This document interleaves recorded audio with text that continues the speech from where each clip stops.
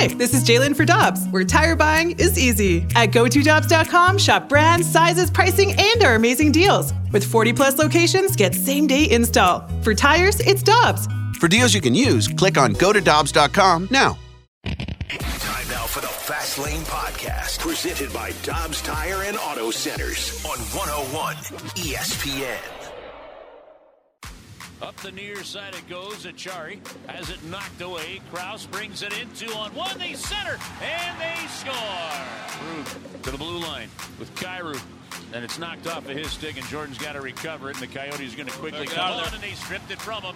In it's Schmaltz. He shoots. He scores. Over to Barrett Hayton. He shoots it. Oh, it's there. It's behind him. And, oh, boy. Braden Shed knocks the net off. Phoenix player was shooting the puck there, so we have a good goal. Yeah. Coyotes tuck it in, bring it around the goalie, and score. Back to Keller. To the corner, they center, back door. Whoa. Happen available. Nemeth fans. 3 Blues can't find it, and the Coyotes score. 3 seconds left in this one. The Coyotes beat the Blues tonight by a score of 5-0. No, God! No, God, please, no! No! No! No!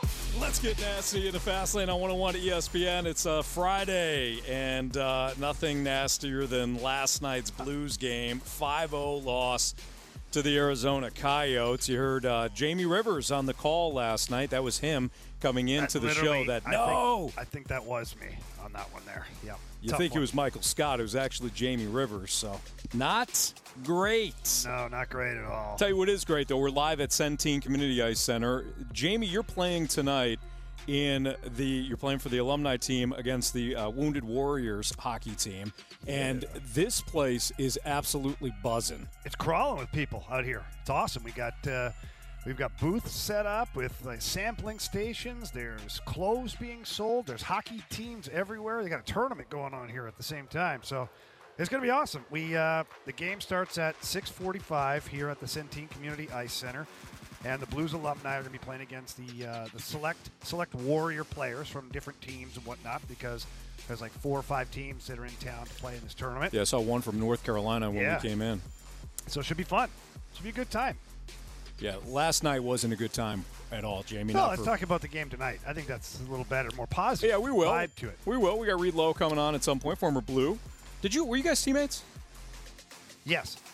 At one point? Yeah, at the very end of my first tour of duty, Losey was called up and was playing some games, but we definitely had a couple of training camps together. Sure. Played against each other an awful lot. Yeah. You know. I love Reed Lowe. As a human being, Reed Lowe is just one of my favorite people, and I know same for you, Jamie. So Reed Lowe is going to join us. Cam Jansen's going to join us. Cam's playing in tonight's game. Cam does radio as well, former Blue. So, we'll spend plenty of time on tonight's game, Jamie. What I want to do... I'd like to spend a little more time. No, I think we should go back to last night. I noticed that... Why? I noticed that during the pregame show last night, Jamie, you isolated some things that maybe have not worked for the Blues. Yeah, fixable problems. Yeah, fixable problems. Correct. Was the game plan to then maybe circle back to those items and talk about how they clean things up against the Coyotes?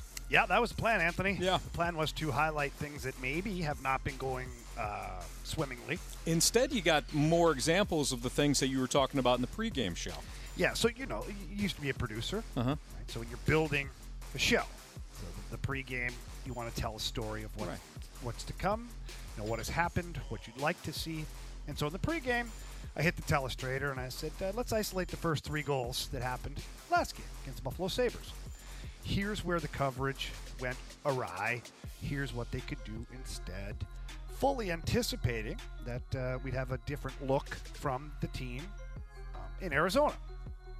First period was okay. It was fine. It was fine.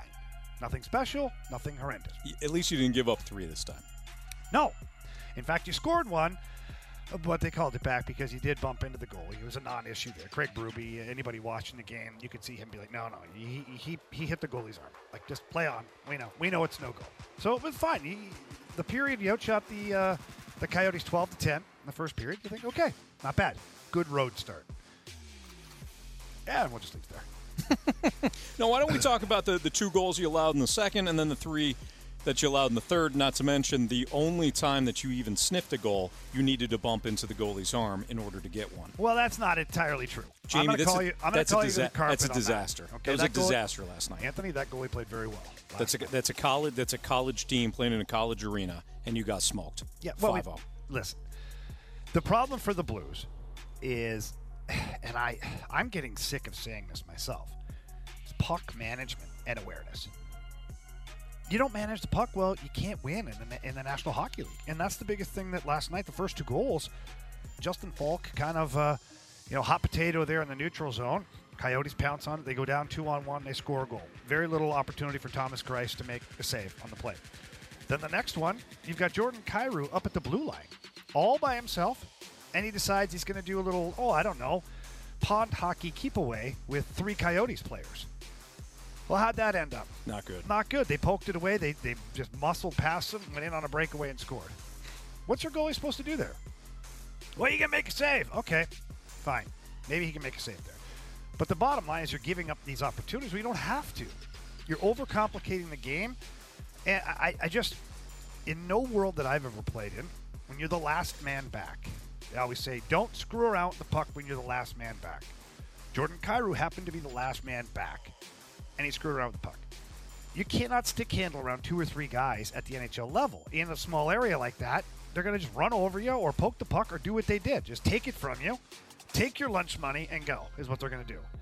And it doesn't matter if you're playing the Arizona Coyotes college team, like you alluded to, Anthony, which I think is very disrespectful. Probably. I stand by it. Okay. Well, either way, it doesn't matter if you're playing them or if you're playing the Avalanche on Saturday, which, by the way, it doesn't get any easier for you. Got the Avs on Saturday and the Winnipeg Jets on Monday. That's your reward for going through a slump right now.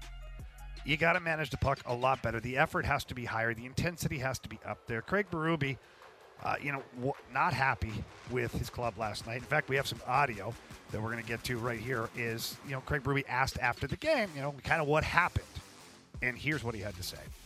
2 turnovers in the second period in our net. Okay, that's it. Yeah. And then third period we come out and get scored on the first shift. With 5 veteran players on the ice.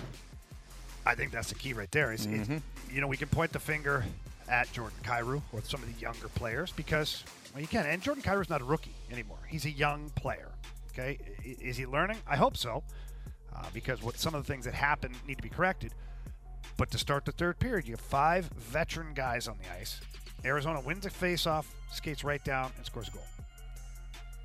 Like 12 seconds into the period. You just went through that against Buffalo. The awareness and the details on the defensive side in that situation have to be there, and they weren't. And, you can complain about the goal all you want. Braden Chen clearly shoved the net off of its moorings, which is fine. And the referee decided, it would have been a goal. It would have been. It's really not even up for argument or debate. Yeah. It's not good enough. You're not playing well. You're not playing well. This is, I thought about this, and obviously we and by the way, we have Chief coming up at 2:15. Yeah, we do have the head coach coming up at 2:15. We have the head coach coming up at 2:15. Anthony's got a lot of questions. Certainly. We saw Army walking around, too. Tuck Armstrong in the building. Maybe he's here to watch the game. Maybe.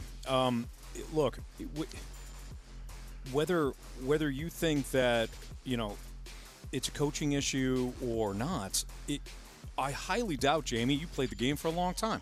I've never played it at that level. Did some street hockey, scored a couple goals myself in one game. I was probably ahead of my time. Multi-sport athlete. They didn't know what they had, Jamie. Clearly. But you played this game for a long time. I highly doubt that these players are being coached to make the mistakes that you continue to describe. Game after game after game, or loss after loss after loss. So you can replace the head coach if you want. I don't think that's the answer. I think that Craig Berube, as we have seen, not only has won a Stanley Cup before, but he has worked with different veteran groups, different young groups. This is a roster construction issue at this point. This is a player issue at this point. Execution, productivity, roster construction. And we can get into it at some point, but I wouldn't just go back to not bringing back David Perron. It goes deeper. I would go back to not bringing back Alex Pietrangelo. and the domino effect. The other P word. The other P. Not bringing him back and looking now at the effects that you have had. Overpaying for good players, allowing the one great player to walk out. You're not going to overpay a great player. I've yet to see it happen. I really have. I've yet to see a team in any sport overpay a great player.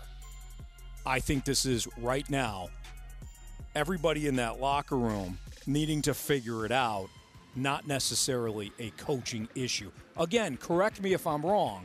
I can't imagine that Craig Berube is saying, you know what, guys, don't worry about stick handling through 3 guys. Do your thing. I highly doubt that. And whoever the next guy would be would say the same thing. It's not a coaching thing.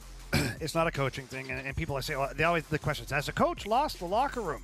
Okay, in certain instances, like in Vancouver, the Bruce Boudreau thing that just happened, I don't like the way the Vancouver Canucks handled it personally, but Bruce Boudreau had lost that room a long time ago. Bruce Boudreau is a bubbly personality, a very player-friendly coach. Chief isn't. Like, he's not. He got in verbal disputes last night with players, giving it to him, and he's not, like, he's the guy you want leading your team. For me personally, I look at what he's able to do, what he's done, and what's available out there. So let's say you do say, oh, we need a coaching change. What are you bringing in? Who's your fix? Because Craig Berube is rough around the edges, but he's also able to give information to talented players. He's a combination of, the good cop, bad cop. So what do you bring in, a bad cop? Really? Because you have that. Just take the bark collar off the Chief and watch him go. You've got the bad cop. Or you want the good cop? Or you want, like Bruce Boudreau? You want to bring a Mr. Friendly guy in here, Mr. Smiley Face, to deal with this group that's underachieving right now? No. I think you have the coaching staff in place that's fine.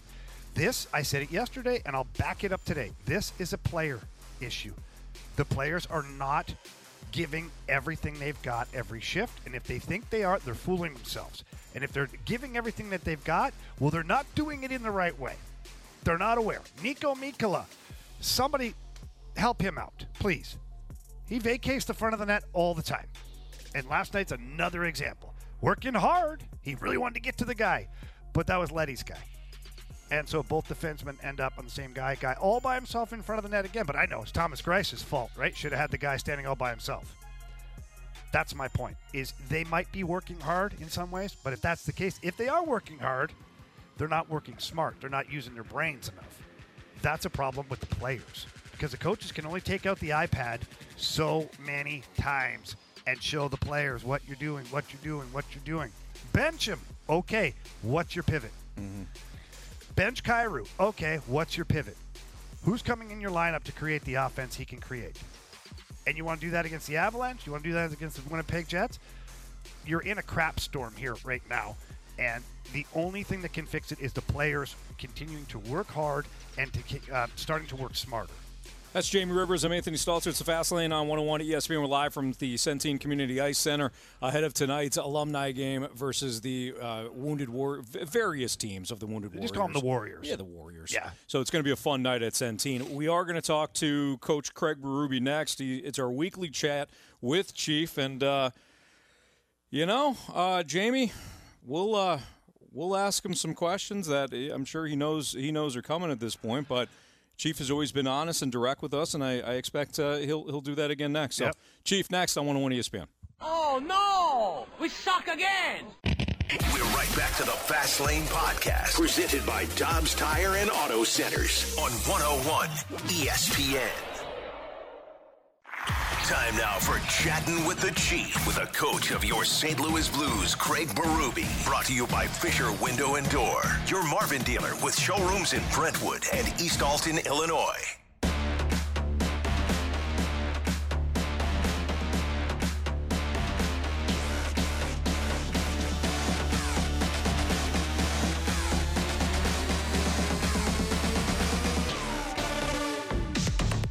Live from Centene Community Ice Center, it's the Fast Lane on 101 ESPN with former Blues defenseman Jamie Rivers. I'm Anthony Stalter, and as we do each and every week, In the fast lane, we have an opportunity right now to head to the Brown and Krugman Celebrity Line. We're joined by the coach of your St. Louis Blues, Craig Berube. Chief, how you doing today?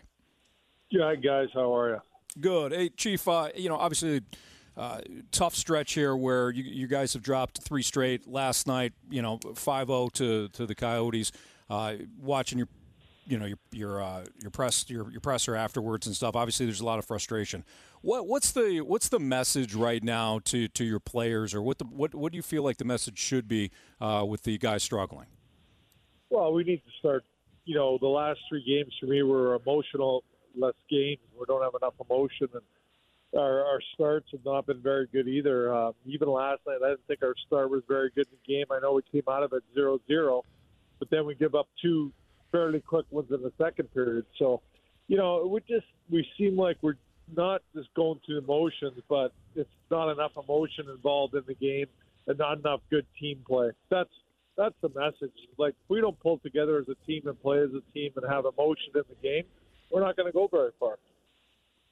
Chief, at times when I'm watching the guys play, I feel like, look, there's a lot of talented players. There's no doubt. But I feel like if they simplified their game a little bit more and became a little more predictable for each other, that they might be able to crawl out of this a little quicker. I don't know if you feel the same way, but at times I feel like guys are trying to do too much. Yeah. No, 100%. That's a team play that, we're talking about, is doing the right things for the team and making the simple plays for the team and playing the North brand of hockey that we want to play, and that when we do play, we're pretty successful. But, right now it's not enough team play. Coach, when I'm watching too, look, the effort is there at times, and certain guys are giving it the effort, but maybe the execution isn't there. How hard is that to basically dial some guys back into executing and being more aware, and then trying to dial other guys up at the same time? Yeah, it can be tricky. I mean, for sure. I think, the execution part of it sometimes is, it could be a number of different things and situations in the game, but we definitely do need to execute better for sure. That's part of the issue too, is the execution's not great. And sometimes that could be different things. I don't think it's always just one thing. Execution for me is, you're gripping your stick too tight, or you really, again, I'll go back to being simple. A lot of times execution isn't good because you're just not making a simple play. Coach Craig Berube joining us right now on the Fast Lane on 101 ESPN. Coach, was there a time at any point this season that you did feel like it was a team effort? You referenced a couple of times now, and Jamie and I certainly agree that the team aspect is not there right now. Was there a time at any point this season where you felt like you had a full team effort, and how do you get back to that? Yeah, no, there's been a number of times where we had, real good team effort, just even going back recently to this road trip we were on where we had a real good road trip. I mean, that was some good team effort with a lot of injured guys on the lineup. And, that just goes to show you that, you play as a team and you do like the simple things and do the right things. Even with injuries, you can win hockey games. So, it's just a matter of keep coaching them and keep on them about it. Our leadership has to take over here and lead a lot better than they are right now. Coach, you talk about injuries, and although that's not something to use as an excuse, it's just a fact, though. You have a lot of bodies that are either in the lineup or out of the lineup, different line combinations, different guys from the minors coming up, and you're still missing a couple of key guys to your lineup. How tricky is that as a coaching staff, just continuously trying to find the right combinations and the right chemistry? Yeah, no, it's tricky. It's hard at times for sure. But again, keep trying. You just keep trying things, and hopefully they click and try different combinations. A lot of these guys have played with each other before, though, so I get there's guys getting called up and new guys in and out of the lineup. But it's not like they haven't played with guys before or been around. So again, I'll never use, injuries as an excuse. We got to do what we got to do with what we got. Coach, at Colorado Saturday, so tomorrow, and then at Winnipeg on Monday, and then you guys get a bit of a break. I know that you've highlighted a couple of things. Is there anything else when it comes to these final two road games before you hit this break that you want to see out of your team that you know might lead to you guys building some momentum? Well, I'll bring it up again. We need to go into Colorado game and be emotionally engaged in the game right away from start to finish, and cheer each other on and help each other out there and play a real strong team game. That's what I'm looking for. Chief, what do you do if you got guys who aren't ready to do that? You know, like, because it's easy to say, like, not easy, but what you're saying is very simple and to the point. And as a player, I hear what you're saying, and I'm like, I get it. But what about the guys who don't get it? Well, you keep coaching them. That's our job. Keep coaching them, and if they don't want to do the job, then pull back their ice time. If they might get it then, whatever. But we just try to keep coaching them and try to get the best we can out of each player. You got Alexandrov brought up today from Springfield. He's got some fire in his belly, that kid. He gets after pretty good. Josh Levo last night got himself into a healthy little tilt. Do you start leaning on some of these young kids with some of that energy as well? Yeah, and I think we are. I mean, you see, like, we use Tucker. Neighbors has been playing and getting involved. Brownie's back in there. We're using these guys. So now Nicky's coming up again. We used Nicky before, so he'll be back in the lineup tomorrow. Just another little update on the injuries, Coach. Bortuzzo off the IR. Will we see him on Saturday, or is he in the plans for Monday? And then also Robert Thomas, tough one last night. Obviously, an awkward injury, but we hope he's okay. Hopefully, he's not in too rough shape. Yeah, Bortuzzo is ready to go, so we'll see if he might be a player Saturday. And then also Thomas is day-to-day right now. All right, Coach, we appreciate it. Not easy, certainly, to hop on with us, in the midst of a losing streak, but we do appreciate it, and thank you, and hopefully you guys get back on the right track. We'll talk to you again next week. Thanks, guys. Take care. You too. Thank you. That's Coach Craig Berube here in the Fast Lane on 101 at ESPN. I can't even imagine, honestly. Like, people like our Blues fans and our listeners, like, that's not easy. Honestly, if you're a boss somewhere, you're at your job right now, and things aren't going exactly the way you want them to go, you don't have to talk to the media about it. Yeah. You don't have to be on the airwaves in St. Louis and be asked why your employees aren't doing the job the right way. Why is the company failing? Mm-hmm. I don't know. I got mad respect for Chief. I've said it 1,000 times that he's always accommodating with his availability, even in the middle of games when you got to talk to him for TV purposes. He doesn't give you the dirty eyeball. Like, it's commendable, man. I mean, to me, it just shows exactly what kind of a guy he is. And I guess that at my core, it pisses me off that some of the guys in that locker room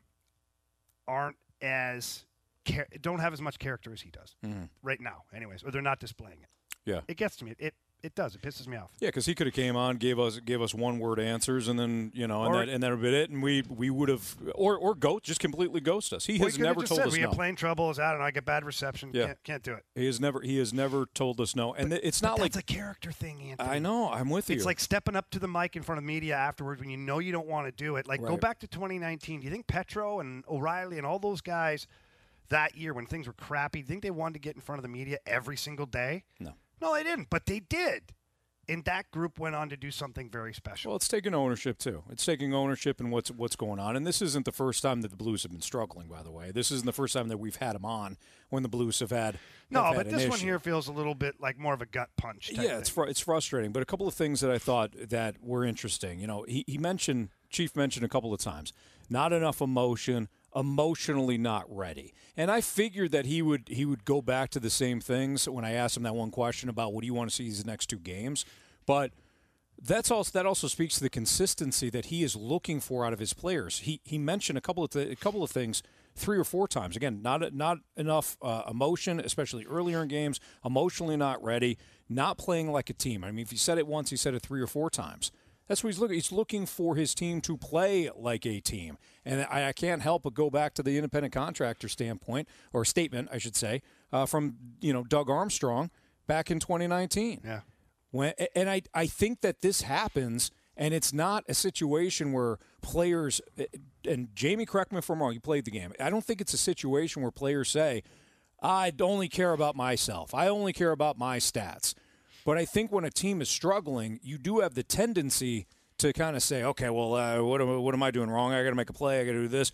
And you're not thinking about your role as it impacts a team. When you're winning and everybody's doing what they should be doing, everybody feels good, it's easier to dive in front of pucks because you feel like you're part of something that is bigger. When you're losing, I think it's human nature to be like, all right, well, I absolutely need to make a play. I have to do more. I have to go on the ice, and I have to do something that I have to be the one that if you have pride and you're competitive, I have to be the one that saves us here. And then you are the one that is only contributing to more failures. If you have pride. That's true too. That's true too. So there's a couple things. Point taken, my man. There's a couple things I want to dive into here. I want to keep this going. Let's do it. We go back from the break here. I want to dive into a couple things that Chief said and a word you brought up as well that is so puzzling to me through this whole thing. So let's carry that over here on 101 ESPN. We're right back to the Fast Lane Podcast, presented by Dobbs Tire and Auto Centers on 101 ESPN.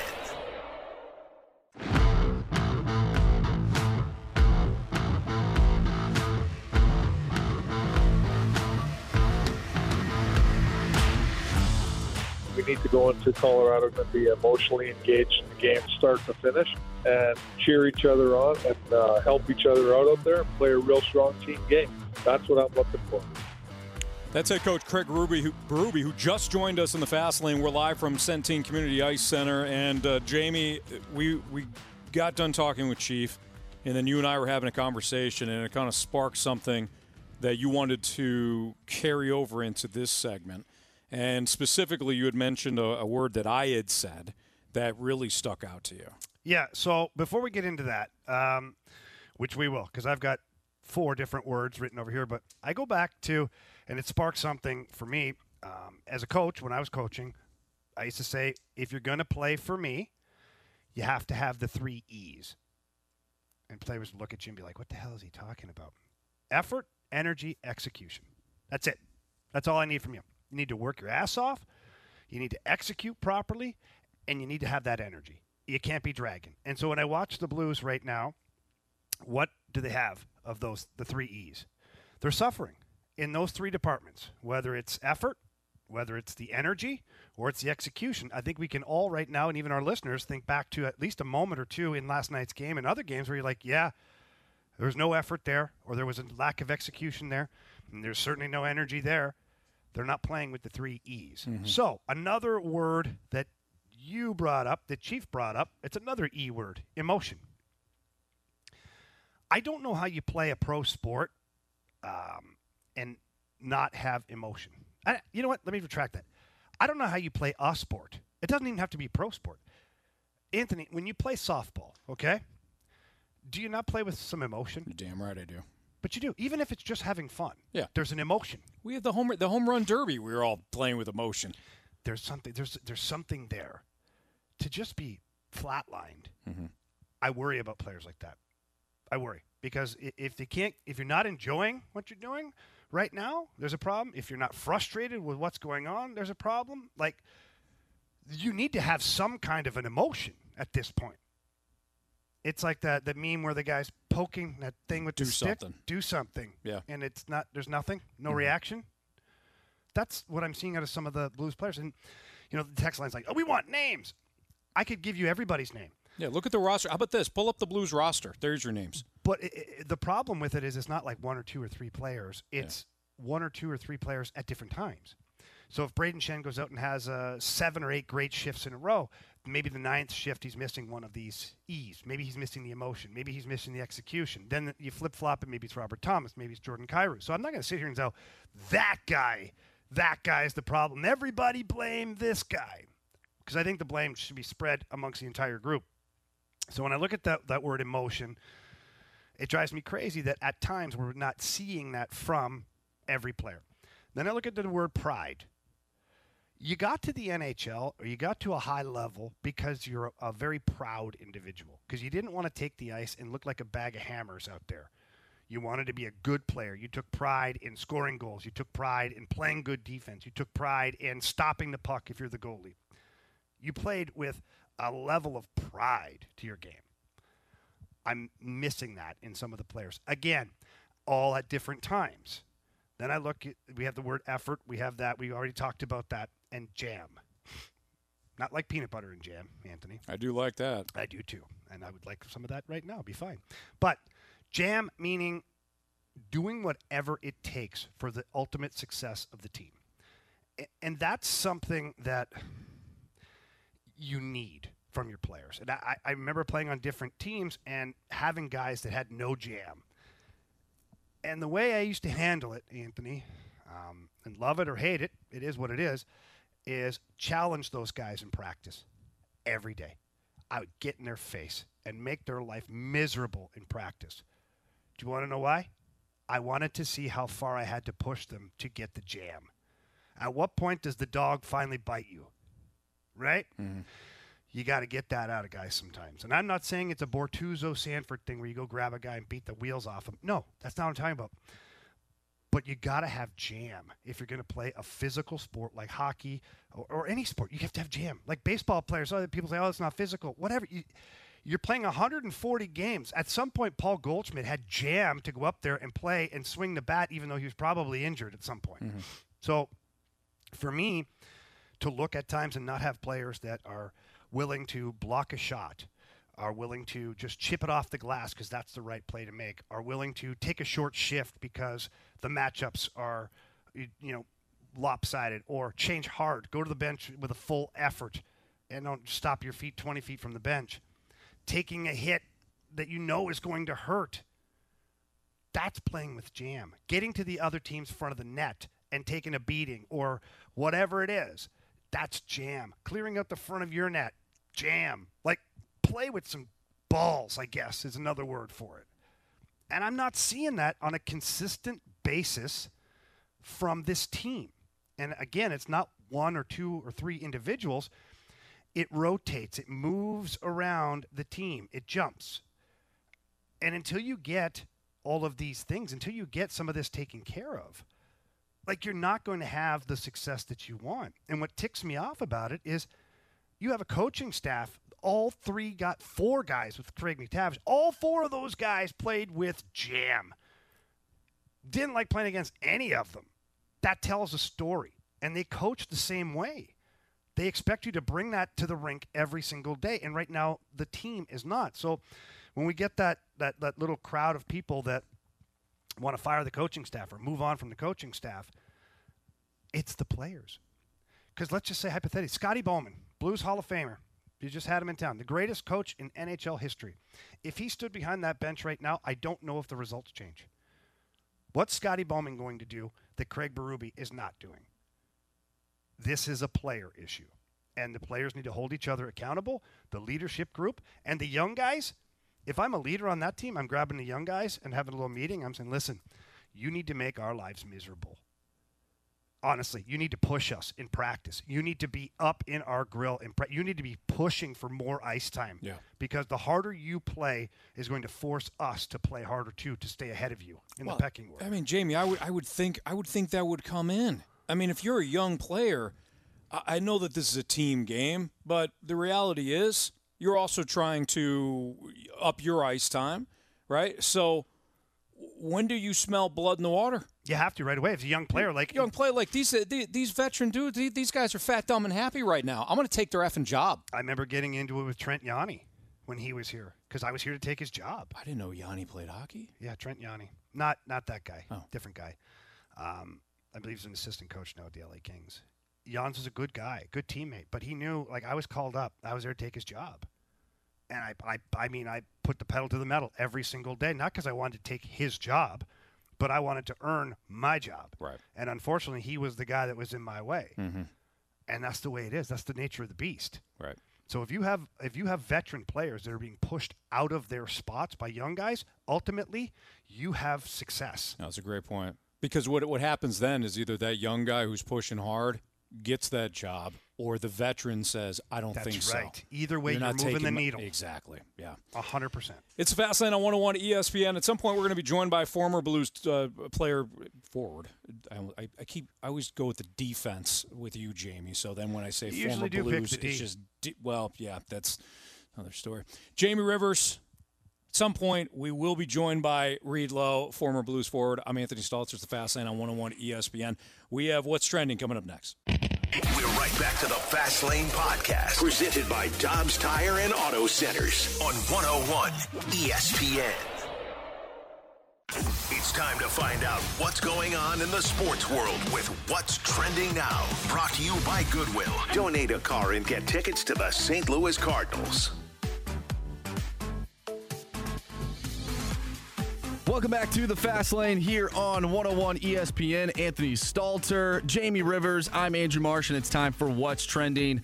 Guys, Lamar Jackson, of course, with the whole contract negotiation, him being injured, we really didn't have a chance to discuss that. And Anthony, I know you wanted to somewhat dive into the whole situation with Lamar Jackson. Yeah, Marsh, we'll obviously get to a lot of predictions and thoughts on Championship Sunday, but yeah, we haven't really talked about the Lamar Jackson spot. And by the way, 10 minutes from now, we'll have Reed Lowe on live from Centene Community Ice Center. But the Ravens are saying all the kind of quote-unquote right things. So you got NFL Network, Ian Rappaport said the Ravens haven't changed their stance on bringing back Lamar Jackson on a long-term deal. Ravens GM Eric DeCosta told reporters the team is excited to start up negotiations again with Lamar. John Harbaugh said in the press conference that, the team 100%, 200% intends to keep Lamar Jackson. That was his quote. I don't think that this is a Ravens thing. We keep hearing, well, why don't the Ravens just give him what he wants? Well, it sounds like he wants the Deshaun Watson contract, which is fully guaranteed, and maybe at some point the Ravens just give in. But it doesn't seem like paying Lamar is the issue. It sounds like Lamar Jackson has set his market higher than maybe what the Ravens expected, and that's where the friction comes in. Here's my question to you guys, though. If you get the sense that Lamar Jackson is going to be too difficult to sign, do you deal him this offseason to a QB needy team in the top 10, knowing that you could probably charge 3 first-round picks? That's what Cleveland had to give up to get Watson. Get 3 first-round picks over the next 3 years. One of those picks, if it is a quarterback-needy team, will come in the top 10. Let's say it's Atlanta. They keep getting brought up. You trade Lamar Jackson to Atlanta. You've got you got the Falcons' next 3 first-round picks, including number 8 this year. Now you have all the ammo. You got their first-round pick. You've got your own first-round pick. You've got first-round picks coming up the next 2 years. You get all that ammo, you go up to number 1. Select your next quarterback. Do you strike while the iron's hot, as opposed to, I know he's an MVP and all, but you have to have a sense of whether or not that guy is fully committed to your organization, right? Yeah. I trade him. Do you strike while the iron's hot? No, I trade him. Let's go. I look at, never mind Atlanta. I look at the Houston Texans, for one thing. I look at anybody, even the Chicago Bears, for that matter. I know they've got Justin Fields, but you give them a phone call. I look at the New York Jets, for sure. And Lamar Jackson does not have a no-trade clause in his contract, so you can move him wherever. And you're going to get one of the stud QBs. He doesn't even have a contract. And you plug in one of those stud QBs with a good team, I think you're set. The biggest problem that some of these young, talented quarterbacks have is they end up going to crap teams, and they take a beating. And then they never improve, their confidence gets shot, and they never are able to really be that star in the NFL because they went to a crap team. Now the really special quarterbacks power through it, and you know, within 4 or 5 years, you've got yourself a Mahomes or a Joe Burrow or a Herbert, or now Herbert's a bad example because him and Burrow were great right away. But look at how many quarterbacks have been swallowed up by the NFL because they went to crap teams. Yeah. You plug in one of those little stud quarterbacks in the Baltimore Ravens team, protected like that, and then you got other first-round picks coming to you also. I'd do it in a heartbeat. I would too. I know he won an MVP. I love Lamar Jackson. He won an MVP. I don't think that he has always had the best passing game in Baltimore. Like Greg Roman. They've had a good ground game, but they haven't been able to figure it out. He's never put Lamar Jackson under center. He's always got him in the shotgun. Like he to me has limited Lamar Jackson. Now, he has also been banged up the next 2 years. I've often talked about this in reference to the Cardinals. Can you eliminate questions in the offseason? Sometimes it's not about just signing guys, just signing the best free agents, just filling holes. Can you also eliminate questions? With our Cardinals here, they didn't outside of the catcher position. You didn't eliminate any questions. You didn't eliminate the need for the question about whether or not your outfield is set. You didn't eliminate the question about whether or not you've got the pitching staff that's going to take you beyond the first round. Yeah. Maybe eliminate the question. Can Lamar Jackson stay healthy? Will he sign a long-term deal with us? What does he want? Well, you trade him, you eliminate all that. I just don't think giving him the Deshaun Watson contract is a solution. I don't think giving Deshaun that contract was a good play. I don't think Cleveland doing what they did, never mind signing him. I'm not getting into the weeds on the whole Deshaun Watson, his personal life or whatever. I'm looking at it from a football standpoint and from a business standpoint. What did Deshaun Watson ever truly do to deserve that contract? Want a playoff game? Yeah. Good for him, Anthony. What's it? Taylor Heineke won a friggin' playoff game, too. Where's his $230 million? He didn't win a playoff. Did he? No, Yeah, he did. No. He absolutely won He lost to Tom Brady. He lost to Tom Brady, your guy. Okay, well, there's got to be some crappy quarterback that's won a damn playoff game. Trent Dilfer won a Super Bowl. There you go. Joe Flacco won a Super Bowl. With one of the greatest defenses ever. But my point is... my point is that Deshaun Watson cannot be used as the measuring stick. Mm-hmm. Quite honestly, if I'm teams, I'm looking at as the contract you don't duplicate. Well, I think that's the problem.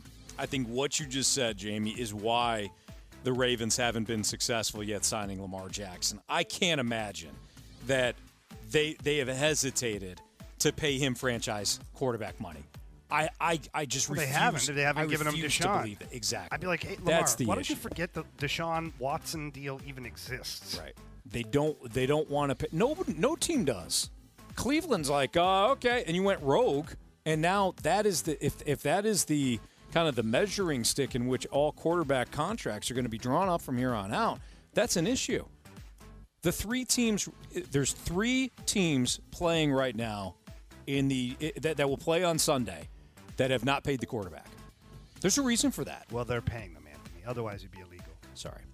They're not paying them franchise quarterback money. Okay. Patrick Mahomes is the only guy. Now, granted, the 49ers, they've got a little money going out to Jimmy Garoppolo, but not Patrick Mahomes money, not Josh Allen money. Not paying Brock Purdy anything. Exactly. So that's counterbalanced. The Bengals aren't paying Joe Burrow. The Eagles aren't paying Jalen Hurts. And the 49ers aren't paying Purdy. And because of that, they're able to have better rosters. Paying him at all. he's on a walk-on. He might just be playing for free. He's a walk-on. All right, it's a Fast Lane on 101 ESPN. That's what's trending. We do have the Championship Sunday bash coming up on Sunday. Helen Fitzgerald's is where the 101 ESPN team is going to be. We're going to have giveaways. We're going to have prizes. We're going to have all sorts of things to give away and stuff at Helen Fitzgerald, plus a live broadcast that starts at 11 a.m. So that's going to be a lot of fun. We're also going to be joined by our guy Reed Lowe coming up. Sweet and low. Losey's going to come over here, I think, in the next 5 minutes or so. We'll talk to him not only Big about old barrel chest. Yeah. On Losey, big grizzly bear. He's a good dude. He's an amazing dude. We'll talk to Reed not only about tonight's game, but we'll also talk to him about some of his observations on this. Losey's not current afraid to Blues. spit truth. No, he's not. So Reed Lowe next in the Fast Lane on 101 ESPN. We're right back to the Fast Lane Podcast, presented by Dobbs Tire and Auto Centers on 101 ESPN.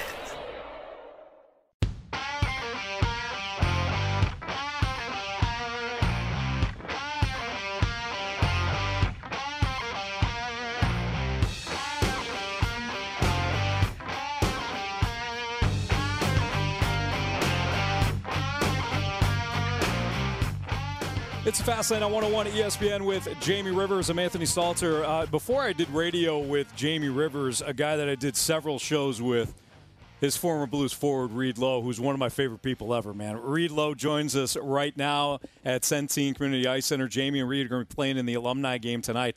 against the Wounded Warriors, and this is going to be a fun night. But Reed, it's just good to see you, man. I love the fact that you got the drink ready to go. You're not messing around. I was just telling Ribs that I got all my work done at noon today. I was out here at about 11:30 and cracked a beer. I had actually an 11 o'clock phone call that warranted a beer at 11:30. So I'm going to go over after I get done this. I'm going to check in the hotel. I might even take a little 30-minute dirt nap and get after it. And get ready to go. Yeah. The old pregame nap. Oh, yeah. Losey. I'll find Losey at the far blue line tonight. Yes, you will. Saucing the puck to him. The only difference is me and Soupy are the same that way, but I'll eventually get back. Soupy won't. He'll just stand there on his stick, lean on it like Ken Dryden. Yeah. Soupy, Jim Campbell, for those who don't know, Soupy, he'll come up to me when we're on the ice together, and he just goes, far blue line. Far blue line. And he knows I'll find him at the far blue line, and he's like, that just wants to go in, breakaway, and Soupy doesn't hold back. He'll go like bar down. Nice. He doesn't care. He's like, it's a charity game. I don't care. We don't care. I don't care. I'm here to score goals. Yeah, that's what I do. So, Reed, do you stay in shape a lot for these things? Rounds of shape. I don't skate a lot, like fully dressed in hockey equipment. I don't love it. Yeah. I love being on the ice coaching kids. I help out with the junior blues, and I do private lessons in the morning, and work with my kids' teams and stuff like that, or friends or whatever. But getting on the ice, I limit it just to this kind of stuff. Every once in a while, if I'm not doing nothing, our Blues Alumni skate out here on Wednesdays at 4:20. So I might come out and hang out and do that. But yeah, I really, I don't love playing hockey anymore. Yeah. Losey can shake and bake though. Don't let him fool you. He gets out there, and because everybody obviously Blues fans remember Losey for beating guys' faces in. Absolutely. Okay? Which is great, but you're not doing that obviously post career. Yeah. But Losey, he comes out, shake and bake. He'll toe drag, backhand, forehand, top shelf. I just never got a chance to show what I had to do. Joel Quinn, I remember I was in my third year. It's got to get a couple goals, a couple assists. We're about halfway through the season. I'm averaging about 6 minutes a game, and I'm like, hey, Joel, when it was off, I'm like, I really been working hard in the gym after, staying in shape. I was thinking maybe, and I feel like I'm playing good, maybe we could just see if I got a couple more minutes on the ice, see what maybe I could do. He's like, probably not going to happen. He said, no offense, but you're the toughest guy on the team, and I need you when I need you, and so I'll try and get you out there, but let me talk to Larry, see if we can't get you a raise next year. Wow. So I got a raise at least. Yeah, that's good at least. Q was good like that. I remember, I forget what year it was for me, maybe year 3 or year 4. We used to have games played, bonuses, and it was coming down to the last road trip of the year, and I needed 2 out of the 3 games, but we were completely healthy. And I'm like, oh crap! And it was I think it was 25. Yeah, grand, it's it was a nice chunk, right? Absolutely. To play 2 games. Yeah. And so I got in the one game, then I got scratched. And he did that on purpose. Probably. He did that on Probably. purpose. He was going into that trip saying you're getting 2 out of 3, but he wanted to make you sweat the last one. And I don't know. I don't know if he knew or not at the time about the bonus, but then I know that before the last game, a bunch of the older guys grabbed him and were like, hey. And then Mark Bergevin was a great dude. We went out for morning skate, and then skate was over, and I still wasn't sure at that point. You're kind of trying to avoid the coach because if he doesn't talk to you, it means you're in the lineup. Yeah. And so you're like, where is he? You're avoiding the coach like the plague, basically. And then I watched Bergie, who's doing nothing, really. He goes down, hits the ice. I'm like, what the heck? So then he calls the trainer out onto the ice, and Ray grabs him, and Bergie skates off the ice, and then Quenneville comes up and says, well, you're in tonight for sure. I go off the ice. Bergie wasn't hurt. Bergie, he faked an injury on purpose and said, my groin, I just don't feel comfortable, whatever. And so, do you guys typically know when there's a roster bonus or something like that toward the end of the season? Do you guys typically know? Back then, yeah, for sure. Yeah, for sure. Plus minus. It's a little different, right? I think the minimum league salary is $875 or something right now.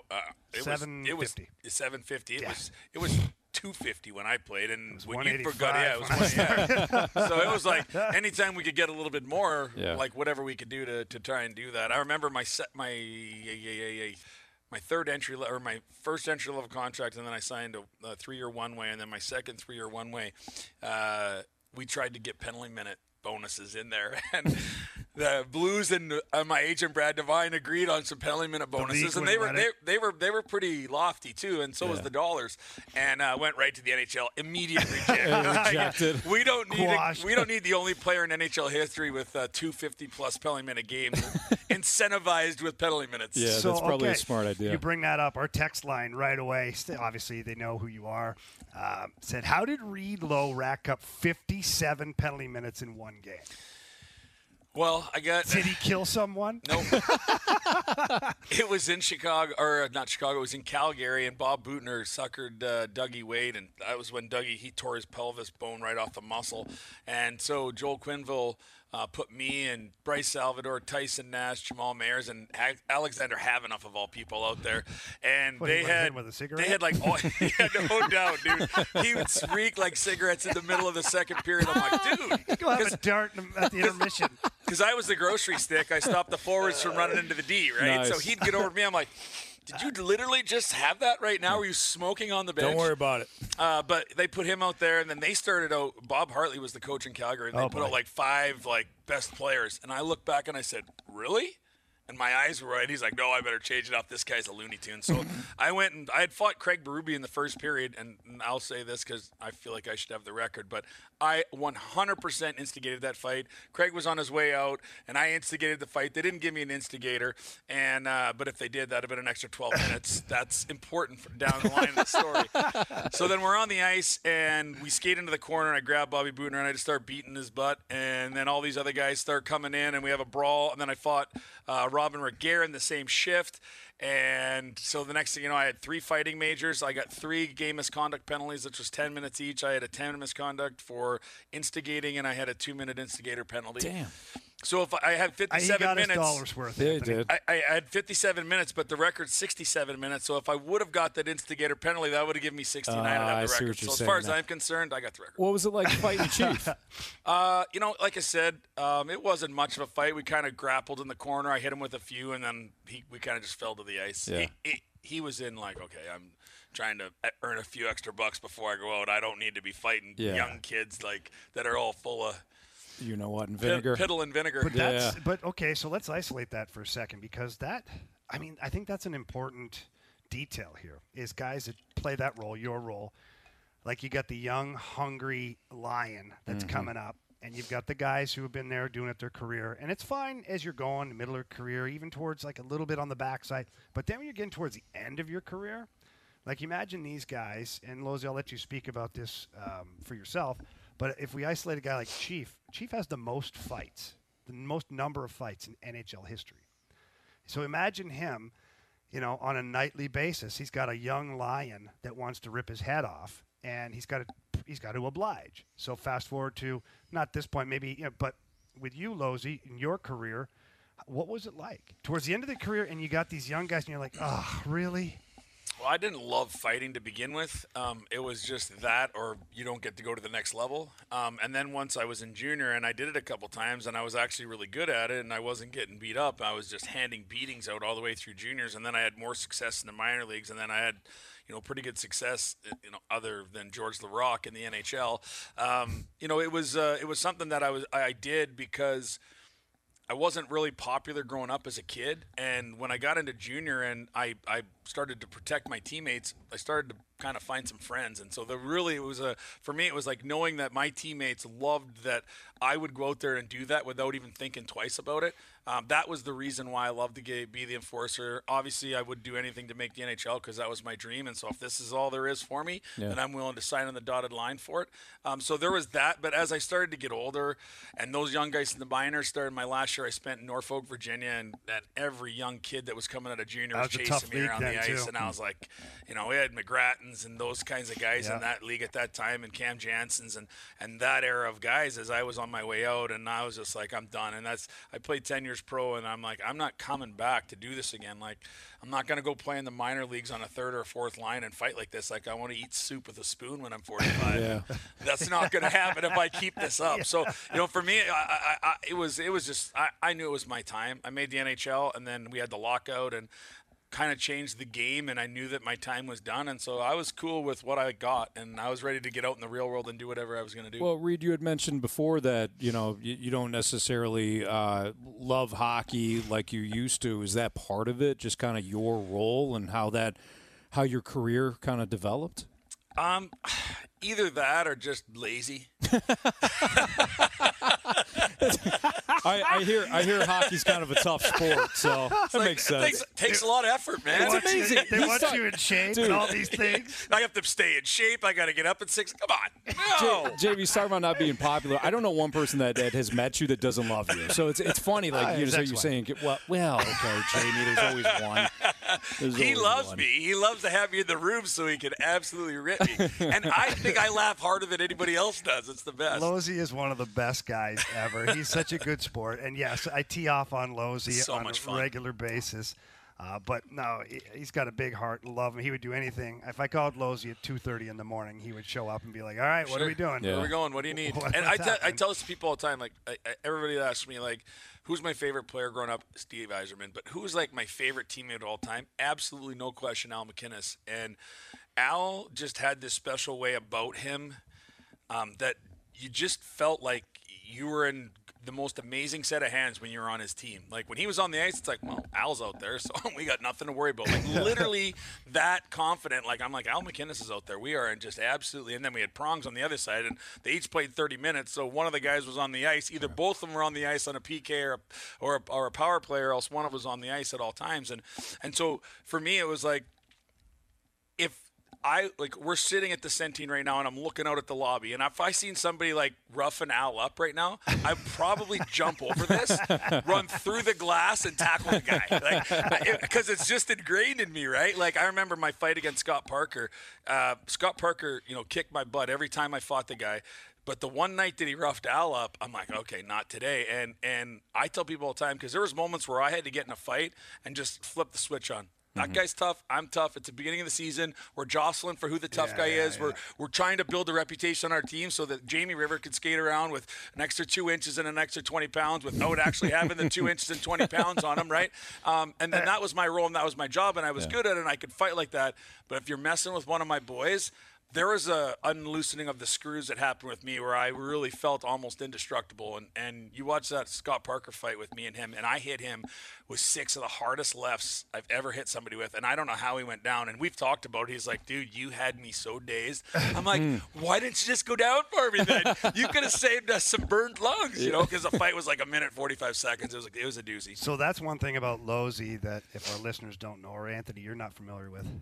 For a heavyweight, a big guy. Losey's a big guy. The league had a lot of big guys. Losey was very unique from the sense that he could fight forever, and big guys didn't do that. It was like, a couple of big bombs, hopefully the thing's over, somebody falls down, we're done. And he threw both hands, as good as, like, you didn't know if he was a lefty or a righty. So when you got a guy as big as Losey, who can fight until you can't even breathe anymore, and he's throwing lefts and rights, he didn't lose a lot of fights. So for him to talk about losing to Scott Parker, I mean, that's kind of a unique situation because Losey never lost a lot of fights. And a lot of guys end up leaving those fights with knuckle marks on their face, on both sides of their face. So a bit of a unicorn here. It was and I appreciate that. I learned I was a righty. I was playing in the Saskatchewan Junior League as a 17-year-old, and at the end, I was mopping the league up. And at the end of the year, they kept grabbing onto my right, and I couldn't do it. So I went home that summer, and Del McNeely, a guy that owned a gym that we used to train at, he had a heavy bag there. So I tied a tensor bandage around the heavy bag, and I grabbed onto it, and I got in my stance, and I just threw lefts as hard as I could until my arm felt like it was going to fall off every single day after I was done working out. Wow. And I went back down to the Saskatchewan Junior Hockey League that next year, and I'd hit a guy with a right, and I just had this, like, again, I got lucky. Like, I didn't train how to be a fighter, but I just could switch over so quick that guys didn't even know what was going on. So I was like, bang, bang, bang, and then I'd hit him with the left, and I hit a lot of guys hard, and I actually had a pretty heavy left hand, but you don't even have to have a heavy other hand. If you're a lefty and then a guy, if I'm like this and I'm taking, and people can't see, but I'm taking him kind of on the chin, and all of a sudden I could get a slap like that on this side of my face, and it's kind of like, whoa, where'd that come from? It's startling, and then you don't know what the hell to grab. Yeah, and so, and then you're just flailing, right? But if I ever got out of control in a fight, I'd always just kind of regroup, get back, and I would just hold guys out and jab and try and really wear guys out for the first 45 seconds or so, and then just try and finish them off at the end of the fight. Dude, awesome. Reed, you still doing your wines? Yeah, still have the beverage company. Give yourself a little plug. Yeah, a little plug. Yeah, Let's go. Tell them. You know, a lot of the people probably wouldn't know a lot of the products because we're small boutique, but we bring a lot of new products into the state of Missouri and try and get creative with different on-premise, which is like your restaurants, your bars, that kind of stuff, and then our off-premise, which is like your Friar Tucks, and we're in Schnucks with a bunch of our stuff. But Nice. we just got this new tequila in called Black Sheep, and it just won Anejo of the Year at the San Francisco Wine and Spirits Festival, Wow. which is the best one because you've got all those superstar people that have these tequilas now because it's the hottest thing. Yeah. But these guys are farm to bottle. It's gonna be in Friar Tucks and wine and cheese and everything starting in February. They had to create a different bottle because their first bottle wasn't working in the off-premise stuff. So take a look for Black Sheep here soon in the St. Louis market. The owner of the company's from St. Louis, so Nice. we're gonna have a little splash. We're gonna have a little party in April here. Have a little concert outside. So I'll be back to talk to you about it. All right. Jamie, I went And over I'm expecting a couple of cases of that. Yeah, for sure. In It's my truck beautiful. place. Beautiful. I asked Reed. I don't know when this was. This was years ago. I asked Reed. I'm like, hey, because we had done some shows together. I said, Reed, let me come over, watch some hockey games. I think the playoffs were on. Let me come over. Oh, he did that to you too, huh? Yeah. It got weird. Did you wake up with a headache? Couldn't remember anything? Sorry, Anthony. Go ahead. I think that was me. He's giving me all the wine. But so I went over to your house, and you're like, you like wine? I'm like, no, I'm not much of a wine guy. He's like, you're gonna try this. So opens up this. I mean, you have. I don't know if you still have it or not, but like he's got these cases, barrels, everything. He's like, Oh, yeah. Losey picks him right, too. We solved a lot of the world's problems that and night. you learned I a think. lot about wine too. I did, yeah. Not so much about hockey, but wine. We were drinking some cake bread and some Silver Oak. We were good stuff. Man. You know, I can't invite him over and give him the crap. No. I would have known. That's the funny part. But now you like red wine, so Yeah, you're it's good. solid, man. So, Reed, it's always good to see you. Love Have being fun on here, tonight, boys. man. I will. Thanks for having me on, guys. That's Reed Lowe. Thank you. That's our guy here in the Fast Lane on 101 ESPN. Live from Centene Community Ice Center, Jamie and Reed will be playing tonight in the alumni game versus the Wounded Warriors hockey team, and it's going to be fun. It's going to be a fun night. So, Reed, make sure that you're down here tonight. Reed will be, what'd you say, blue line? Signing autographs and right around the blue line so Jamie can feed them. All right, it's Fast Lane on 101 ESPN. We'll dive into some of these matchups this weekend for Championship Sunday next on 101 ESPN. I just love that guy. We're right back to the Fast Lane Podcast, presented by Dobbs Tire and Auto Centers on 101 ESPN.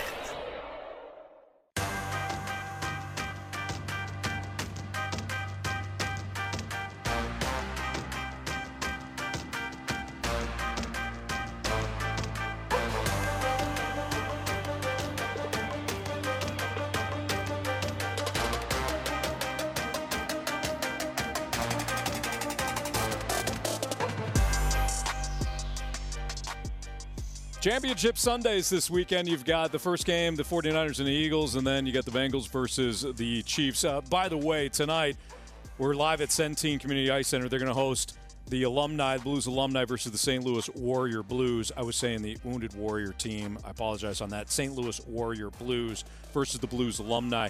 This is the game that Jamie's playing in tonight. Our last guest, Reed Lowe. Yep. We will talk to Cam Jansen We're at going to some have a tough point. team out there. Yeah, we you need will. that against these guys. Absolutely. We have Jans, we have Jax. That's going to be a fun. Mosey, me, I think Scott Mellenby. I think he's got a good team, man. Yeah, got some grizzled old veterans. Absolutely. All right, boys. Let's focus on quarterbacks here. And Marsh, back in the studios here. You can participate. Grant Francis is our on-site producer today, so we can throw it out to you guys as well. Let's have some fun here. Let's stick with the quarterbacks for Championship Sunday. Which QB has the most at stake this weekend? Most at stake. Marsh, you got one? Who's your top guy? Most at stake. I mean, it's got to be between Burrow or Mahomes, right? I'd go with Mahomes just because of the question mark that we had, the question we had yesterday. If Burrow surpasses Mahomes after a win, what's going to happen there? So I'm going to go with Mahomes being the guy with the most at stake. But it's hard to say that because, he's injured right now, so you can't really take that. Sure. But second Super I don't care. Is he either way, playing? second he's playing. That's all that matters. Second Super Bowl on the line. Grant, who's your guy? Most at stake, quarterback. I think I'm going to go here with Jalen We Hurts. lost the. Do we have your mic on? We might not got have his it. mic on. I got it up. We're good. I can't hear him. Well, that's because he's muted What's you. going on? He's muted me? Grant, I can Grant, hear you he's just not fine. listening to you. Anthony's I'm not listening. totally listening. You don't to have to listen. If you don't like my takes, that's fine. That's fine. I can hear him. You're fine. All right. Go ahead, Grant. I'm going with Jalen Hurts here. I think for Joe Burrow, he's already sort of proven himself, got into the Super Bowl last year. I don't think he has much to lose. Beat Josh Allen last week. He's already kind of solidified himself. Jalen Hurts hasn't really proved himself in the playoffs yet, and I think this might be his opportunity to do so. All right, so they took Mahomes and Hurts. You in line with that? I'm going to go with Jalen Hurts on this one here. I think that Joe Burrow and Patrick Mahomes, certainly they have a lot to prove. But what's the number one thing I've been saying all year long? The Eagles are smoke and mirrors. What is Jalen Hurts? Is he the real deal? He's a human being. Or, no, as a quarterback, Anthony. Oh. Is he the real deal or not? And if he is, I want to see it. That Niners defense is stacked. I want to see if Jalen Hurts can beat the Niners, specifically that defense. Mm-hmm. So for me, he has the most to prove. Brock Purdy, you're already into the gravy area with him. You've gotten way more than you ever expected out of this guy, so he's not even on the list. As far as Joe Burrow, I don't know if he has any much to prove.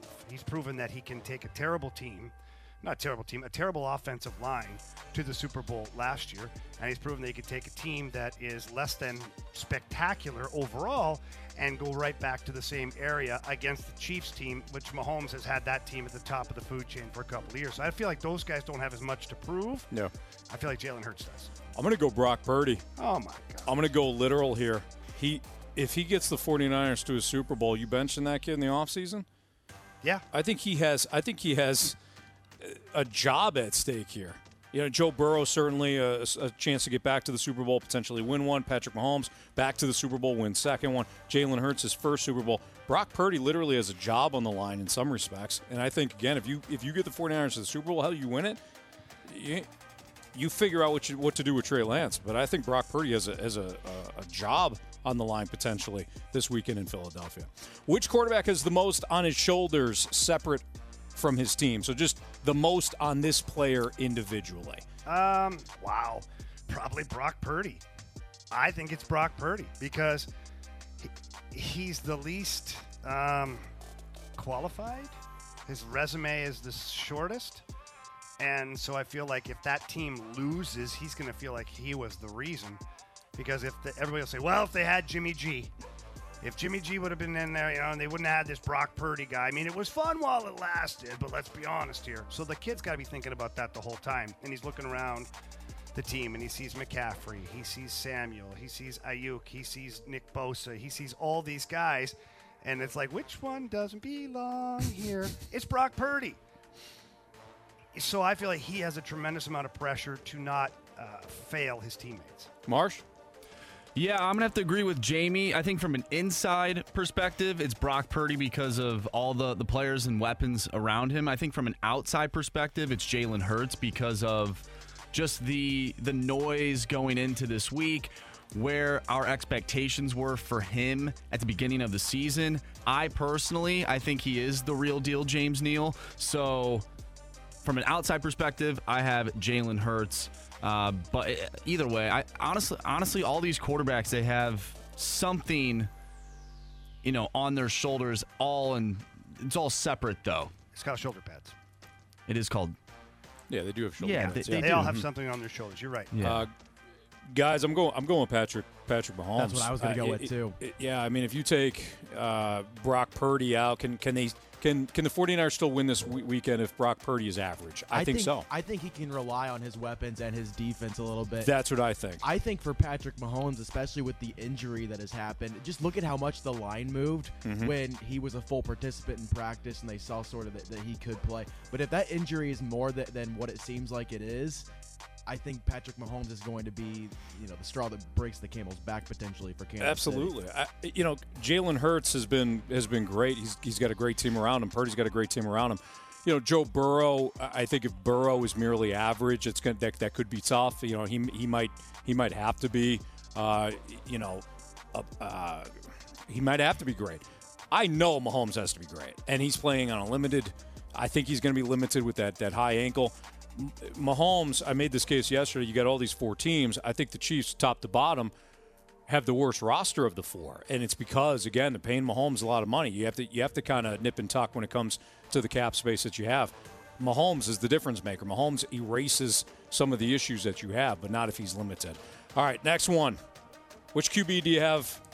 Which QB do you have the biggest questions about heading into Championship Sunday? Is this easy? Is this Purdy? No. No? Jalen Hurts. Okay. For me.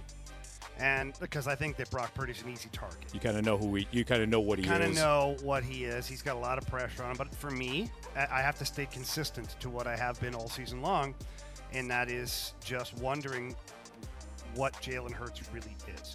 And, he's got 14-3 on the season. He's won a playoff game. Is he really this guy? If he is, he's going to come out and he's going to stick it to the 49ers and me at the same time. and that's that. But so for me, it's that guy. What do you think, Grant? I think the question mark is just the NFC Championship with Purdy and Hurts, because this is Hurts' chance to silence everybody. Yeah. If he's able to go out and beat the 49ers and play similarly to what they did against the Giants, all questions are answered there in regards to Hurts. But kind of the same with Purdy. Like, if he can show up and play this game and get this team to the Super Bowl, questions are sort of answered for him too, because to this point, it's kind of been like, well, he's got him this far, but that's because he's got McCaffrey, Ayuk, Samuel, the defense of the 49ers. So if one of those quarterbacks can really take the reins, either of them can really answer a lot of question marks for themselves. Marsh, for me, the biggest question is still Purdy, because we haven't seen him go in a road playoff game, especially in a spot, Lincoln Financial Field. It's going to be a tough environment. Well, that's going to be tough. Can he handle that? I mean, this is playoff game last week, sure against Dallas, and that's a tough defense. All that, you got a tough defense, tough corners in Philadelphia, a pass rush that is sick, and now you've got this environment as well. But for you, Marsh, biggest question? I think it's Pat Mahomes, just from a physicality standpoint, the physical side of things with his ankle. Is he going to be able to make those dynamic plays that we're used to, or is he going to be playing hopscotch on the field the whole time? I don't know, but I'm hoping he shows up because I want that game to be a tight one.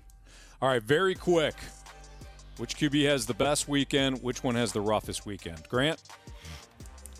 Burrow has the best. I think Mahomes is going to have the roughest. The mobility thing, I think, is going to be an issue for him. Marsh? Give me Joe Cool, Joe Shiesty, Joe Burrow, the best weekend for the quarterbacks, and the roughest weekend, I think Brock Purdy. I think the fairy tale comes to an end this weekend. It's my guy, Jalen Hurts. So we're going best weekend, worst weekend? Yeah, which QB has the best weekend? Joe Burrow. Hands down, best weekend. Worst weekend, Jalen Hurts. Boy, you're all in.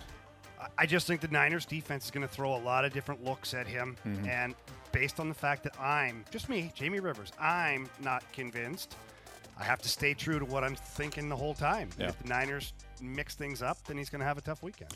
I think Mahomes has the roughest one just because he's going to be limited. I realize it's showing the practice footage. He looks good. He's walking. Jamie had an excellent breakdown on that injury a couple days ago or yesterday, and I think that Mahomes could struggle just again from a limited standpoint. I don't know if they even win, but I think Hurts puts up big numbers. It could be. He might. I don't. He's got the capabilities. He does. And against those corners with those two wide receivers and A.J. Brown and Devonta Smith, I think he could put up some big-time numbers. I don't know if they win. I think it's going to be one of those back-and-forth battles in the NFC title game, but I think Hurts statistically winds up having a big weekend. All right, it's Fastlane on 101 ESPN. Don't forget we got Championship Sunday. We got the Championship Bash at Helen Fitzgerald's on Sunday, so hope we see you down at Helen's. Should be a fun weekend. Let's get back into the Blues. Are the roster decisions now finally catching up with this team? We'll get into that next on 101 ESPN. We're right back to the Fast Lane Podcast, presented by Dobbs Tire and Auto Centers on 101 ESPN.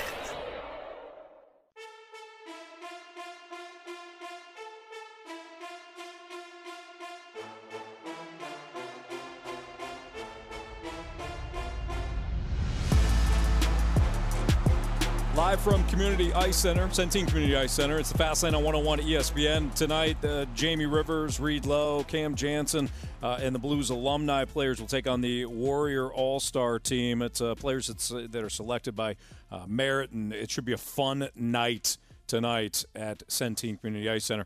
Wasn't a fun night last night for Blues fans watching that game.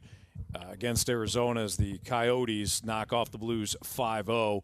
We spent a lot of time in the first hour kind of talking about the direction of this team. But, Jamie, when you hear Jordan Binnington, I know you've got the quotes in front of you, hear, read, see what Jordan Binnington said, I mean, he is absolutely spot on. Can you inform our listeners what Binnington said to the media? Yeah, just released by the Blues on NHL.com. The number one thing that is, I guess, the title of it, one says, Binnington says Blues must find a way.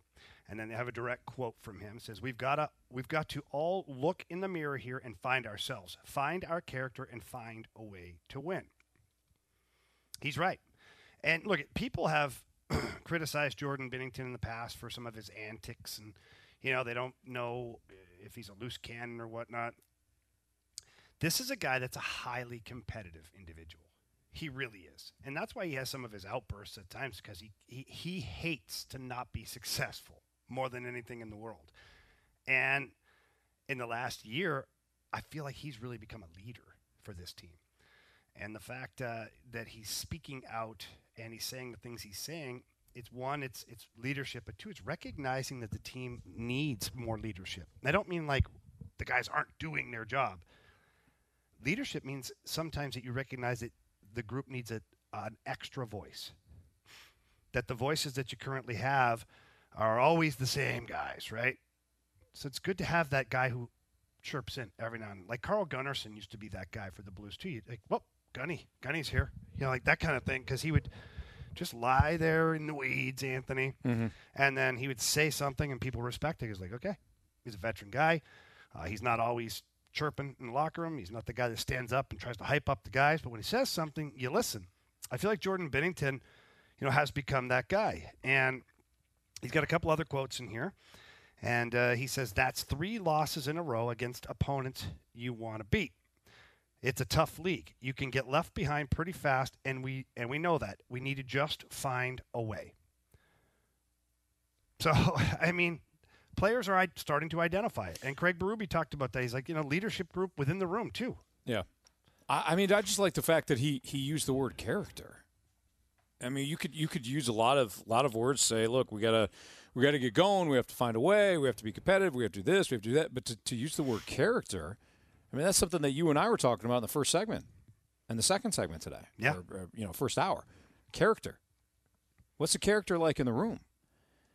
It's not a coaching thing, because and I thought you brought up a great point about Scotty Bowman. If Scotty Bowman were to coach this group, the players still have to figure it out. They have to do what he wants. Exactly. So, Jamie and I had brought this up, and I said we could get into it later, so let's get into it. A lot of people are going to focus in on, well, you should have brought back David Perron. Okay, yeah, absolutely. You got to go back further than that, though. Not bringing back Alex Pietrangelo, and Jamie, correct me if I'm wrong, not bringing back Alex Pietrangelo sets you on this path to paying Colton Parayko what you did. Bringing in, not only Justin Falk, but obviously Torrey Krug. You bring back Petro, you're not getting back Krug. You're not even interested in Torrey Krug. And not that Torrey Krug has been terrible, but you did pay market value for somebody that can't do what Petro can do. Mm-hmm. Then, of course, you get most recently to trading for Nick Leddy, but not only trading for him, but bringing him back on a contract that, yeah, maybe you could have given that money to David Perron. Looking at a situation, too, with, like, Sundqvist and even, Wallman. I mean, there's a domino effect that I think has occurred since not giving Alex Pietrangelo the contract or the term or whatever that he was looking for. It sets you off on this path. One guy, and I just mentioned, 6 guys? Yeah. Bringing back one guy, and then maybe you could have David Perron. Maybe you still make the deal for – in fact, you did make the deal for Falk, I think, when Petro was still here. Yeah, you gave up Edmondson and Dominic Bach at the time. Could use Edmondson right now. You've got this domino effect. It's not just not bringing back David Perron. I go further than that. So when it comes to this current group of players, Jamie, Petro's not walking back through that door. Perron's not walking back through that door. At what point – to use Binnington's word, not mine, character. When does that character show out, and you start hunting again? Yeah, Well, one thing to be clear here is the Blues, we don't know what happened ultimately between Petro and the Blues, whether it was the contract that was offered and he didn't like it, or whether the player was demanding too much and the team didn't want to give that much. We weren't in the negotiating room. All I can say this is by not having said player, whether the player chose to leave or the team decided to walk away from the negotiating table, doesn't matter. You don't have that player anymore. And because that player is no longer with your team, you're right. Torrey Krug, you had to sign him to long-term deal at $6.5 million. You end up giving Parayko an 8-year contract extension because he's the alpha dog now, which he's a very good player when he's playing the way he can, but he, in my opinion, he was never going to reach Alex Pietrangelo potential. You also had to trade Sundqvist and Wallman for Leddy. You had to re-sign Leddy, so you had to trade or let David Perron walk. You had a lot of different miscellaneous things here that have happened because of one player. Now, one player wouldn't fix everything right now. One player doesn't fix everything. But to circle it back to the number one thing, it's about character. It's about players identifying what they need to do as a group and then executing it. Like all this talk, you can talk all day long. Great. We're having dialogue. Great. Guys are stepping up. Awesome. Guys are chirping in the room. Now go do it. Because that's all that matters. So when the puck drops on Saturday afternoon in Colorado, all the talk is irrelevant at that point. What you need is the execution. Yeah. And you need to see guys that are going out to prove that what they're talking about, they're talking the talk and walking the walk at the same time. And until we see that, the talk is nothing. And so it's nice.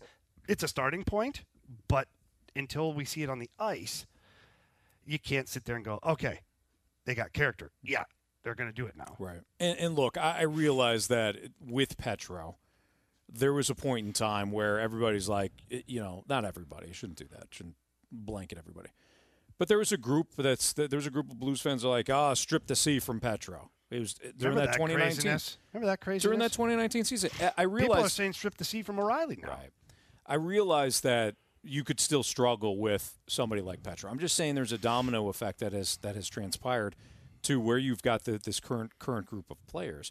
The other thing I'll say too, this was, and I'll just mention one practice. It was in 2020. It was after they won the Cup, and one of the things that really struck me while I was at this one practice was it was almost like a centipede, and Petro was the head of the centipede, and you had all these defenders, Vince Young, a lot of the young guys, Dunn, Vince Dunn, and all these young guys that were just right there with Petro during these drills. Mm-hmm. Petro was the head of the centipede, and then you had the foul. I didn't want to do this because grown men, but maybe the better visual would be like the mama duck, and then all the baby ducklings following behind it. I mean, that's what it was. That was one practice. I can't imagine what it was like in week after week or game after game or off-season after off-season following this guy, showing this is how we do. This is what we do. I'll tell you that. He demanded a lot from his teammates. So did Alexander Steen. Yeah. So does Ryan O'Reilly. You talk about the baby duckling thing. Mm-hmm. Well, Ryan O'Reilly drags guys out there too. Robert Thomas, Jordan Kyrou drags the young guys out there to do skill work. I know from a first-hand standpoint that Petro used to do it too, because Petro would call me in the summer and have me go out and run practices for these guys, and he would be like every single day on the ice, pushing guys, showing up, get on the ice on time, let's go. That's infectious, man. Absolutely. And so did Alexander Steen. So did Ryan O'Reilly. Braden Shen is very much like that too. David Perron was like that. You do have character guys in that locker room. And I think overall you have more character guys than not. But right now the character guys have to get everybody on board. That's Jamie Rivers. I'm Anthony Stalter. It's the Fast Lane on 101 ESPN. We're broadcasting live from Centene Community Ice Center. We did the quarterbacks this last segment. Why don't we get into the non-quarterbacks now? The non-QBs that could have big Sundays for Championship Sunday. We'll hit that next in the Fast Lane on 101 ESPN. We're right back to the Fast Lane Podcast, presented by Dobbs Tire and Auto Centers on 101 ESPN.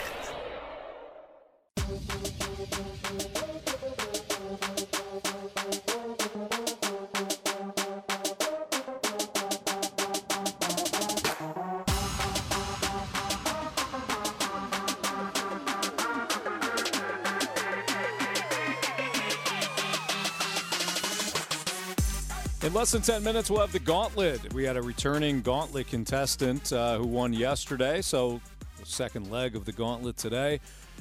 We're live from Centene Community Ice Center. It's the Fast Lane on 101 ESPN. All right, Jamie, which non-quarterback, non-QB will have the single biggest impact for his team on Sunday? Wow. So I'm going to go a little bit off the board here. I'm going to say Nick Bosa. I don't think that's off the board at all. I love it. Yeah, good call. I think that, one, he's got a good matchup against the Eagles. And two, he's going to drive Jalen Hurts crazy. And he's going to put pressure. He's going to force a lot of QB hurry-ups.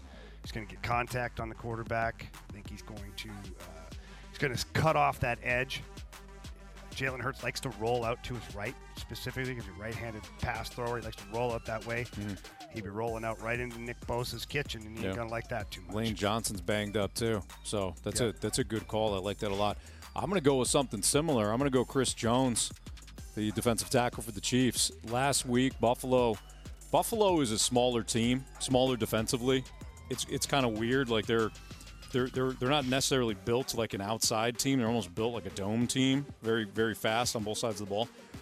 So I don't think they were able to exploit that Cincinnati offensive line. Like, we haven't talked about it at all this week. It's Friday. We haven't mentioned Cincinnati. They got a couple of guys back, they said. Are they completely healthy? Or potentially back. They're practicing. Okay, because their center got banged up last week too. But I think facing Chris Jones is going to be a different challenge this week for Cincinnati's banged up offensive line. I'm not saying that one way or another in terms of wins. I just think Chris Jones could have a big weekend and he could make a big impact. All right, moving away from a single player, positional group that you see could make a huge impact this I'm going to stick right there with the 49ers. 49ers defensive line. The defensive line for the 49ers. Creating headaches for Jalen Hurts. They have to. Not just the defensive line, too. Linebackers. They got to bring blitz. They got to bring pressure. They got to give him, fake blitz, the delayed blitz. I mean, you name it. They've got to try and rattle Jalen Hurts. I'm going to stick in that same game. I mentioned this one before because I talked about Jalen Hurts still having a big game. The cornerbacks for the Niners are their weak points. They've got a couple of guys that are good but not great. Like, if you're going to attack San Francisco defensively, it's going to be through the air. You saw CeeDee Lamb last week. He had 10 catches, over 100 yards receiving. Like, he had a monster game.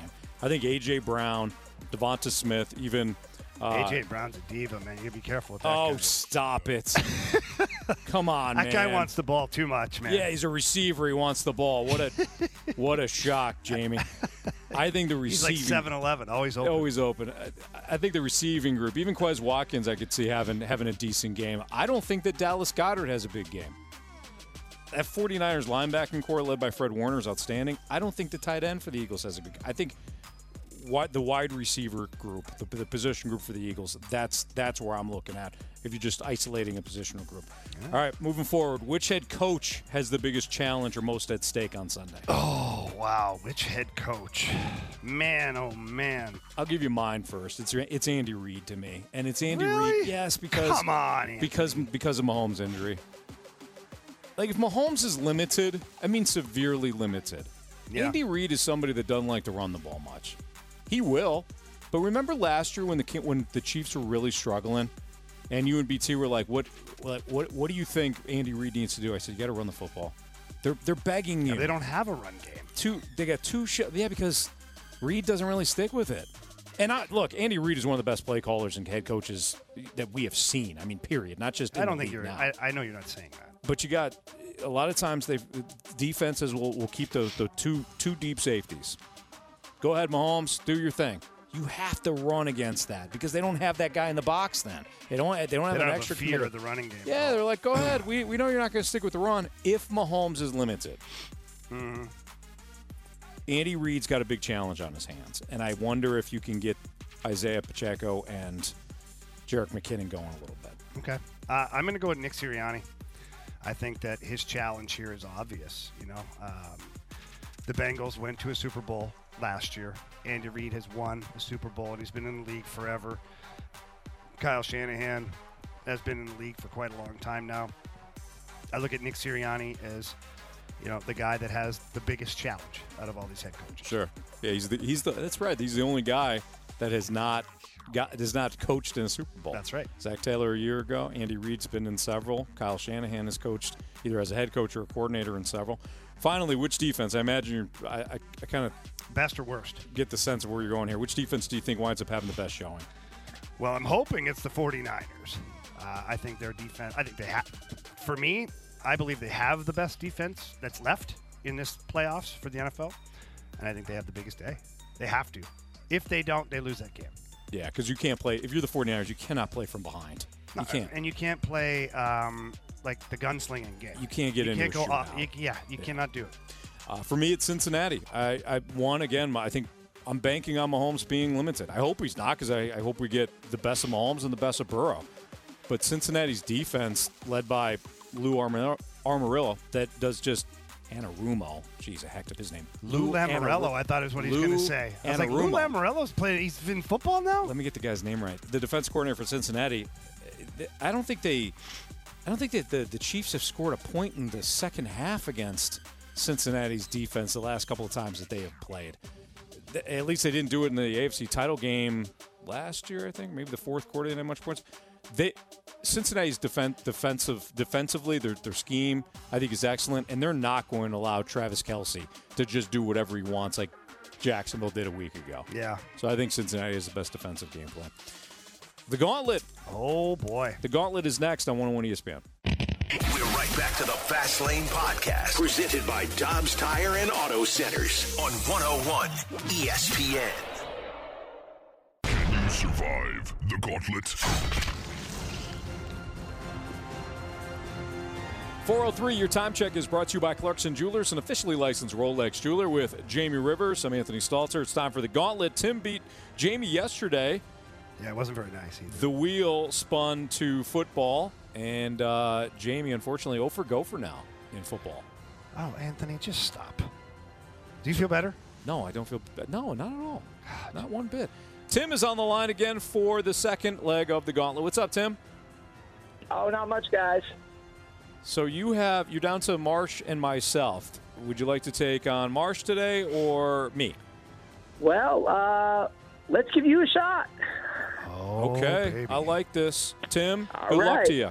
Anthony, get Thank the heck you. out of here. Will okay? do. Now, we don't have a cone of silence, but I want you to leave the studio and go sit over there with nobody. Okay? Go. Goodbye. All right, as Anthony checks out of the cone of silence here, we're going to have we'll go over the rules real quick here. And Grant, where are the questions at here? I will be emailing them to you. Okay, he's going to email them to me. Marshy back in studio. So, Tim. Yes, sir. You know what to do here, right? Yes. All right, have at it. All right. We got to tell Marshy to spin the wheel. Spin the wheel. If he didn't tell me, I wasn't spinning it. I know. You can't do that. It's against the rules. Ooh. Oh. What'd we get, Marshy? We have random trivia. Random trivia. All right, Grant, have you emailed those questions to me? They are on their way right now. Okay. All right. So, Tim, as I get the email here of the questions, we'll go over the rules for those who maybe don't know. There'll be 4 questions. If you don't use the options and you answer correctly, you get 2 points. If you use the options and you answer correctly, you get 1 point. And if you don't answer the questions correctly, you get 0 points.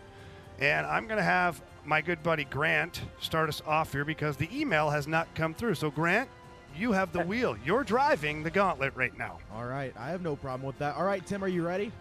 I am ready. All right, here we go. Question number 1. Which country is the only country in the world whose national sport is table tennis? Oh, wow. Let's go ahead and give me the options. All right, your options are Malaysia, Thailand, or China. Oh, wow. I'm just going to take a total guess here and go Malaysia. Final answer. Final answer. Question number 2. Go ahead, Marshall. I got you, Grant. Don't worry about it. You ready, Tim? Question number 2. What is the crossbreed of a donkey and zebra called? Boy, I'm going to have to go with the options on that one also. My gosh. Option A, I'm assuming it's Debra, spelled like Deborah. Option B, a zonkey or a Donbra. Again, a total guess. I'm going to go with option B. Final answer. All right, he goes with zonkey. All right, question number 3. Where is the smallest bone in the human body located? Oh, wow. It's got to be in the foot of the hand, I would think. Again, going to have to go with the options. All right, Tim, you got the fingers, the ears, or the nose? Well, your ears are cartilage. I think your nose is also cartilage, so I'm going to go with fingers. All right. Fingers, final answer. Marshy, I've got the question, so I will bat cleanup here. All right. Okay. Final question, question number 4. In the most recent season of Stranger Things, what is the name of the main antagonist that is killing people in Hawkins? And that's the most recent season. Yes, sir. Boy, I should know this. My wife is going to kick my butt. Go ahead and give me the options on this also. All right, I believe I'm pronouncing this correctly. Vecna, the Mind Player, or the Mind Flayer, or Demogorgon? It's Vecna. All right. Final answer? Final answer. All right, let's get Anthony Stalter back in here. He's walking around there aimlessly. People are starting to wonder. I saw parents grabbing their children because they didn't know what Anthony was doing, standing out there doing nothing. Anthony, welcome back. Should mind their own business. Yeah, sure. All right, Anthony. You better pack a lunch. Oh, no. All right? Okay. Question 1. Which country... Yeah, it's random. Which country is the only country in the world whose national sport is table tennis? I don't know. Can I have the options, please? Is it Malaysia, Thailand, or China? Let's go with China. Final answer? Yeah. Okay. Question number 2, Anthony. What is the crossbreed of a donkey and a zebra called? Crossbreed donkey and a zebra. It's a good question. Can I have the options? Your options are a Debra, a zonkey, or a Donbra. Let's go Donbra. Final answer. All right. Question number 3, Antoine. Where is the smallest bone in the human body located? Smallest bone in the human body. Now, is this for everybody or just certain people? No, this one's for everybody. Okay. Yeah. Smallest bone. I would think maybe the foot or your hand. Gotta be some tiny bones in the foot. You know what? I'm going to take a shot. Say the foot. Final answer. All right, foot. Final answer. Last question, Anthony. In the most recent season of Stranger Things, what is the name of the main antagonist that is killing people in Hawkins? It's a great question. Never seen the show. Can I have the answer, please? Or the options. Options. Can I have the? Can I have? You wish you had the answer. Can I have don't the you? answer? I stand. That's what I meant to say. The answer. Well, Anthony, I can't give you the answer, but what I can do is give you the options, and I'm going to do that right now. Your options are Vecna, the Mind Flayer, or Demogorgon. I'll take option B, please. Is that Mind Flayer? The Mind Flayer. Yeah, the Mind Flayer. Absolutely. B. All right, Anthony. Let's go over these. Let's start at question 1. Which country is the only country in the world whose national sport is table tennis? Tim, you took the options. You said Malaysia. Anthony, you took the options. You said China. The answer is... It's the same country that created ice cream, Anthony. It's China. Yeah. 1-0, Anthony, after 1. Question 2. What is the crossbreed of a donkey and a zebra called? Tim, you took the options. You said a zonkey. Anthony, you took the options. You said a donbra. The answer is... Everyone knows it's a zonkey. Sure is. 1-1 after 2 questions. Question 3. Where is the smallest bone in the human body located? And not specifically for you, Anthony. Mm-hmm. Tim, you took the options. You said fingers. Anthony, you shot your shot and said the foot. The answer is... It's the ears, gentlemen. Yeah. Makes sense. The stapes, apparently. Ah. Yep. So we're 1-1 after 3 going into the final question, where both of you have different answers. Are one of you right? I don't know.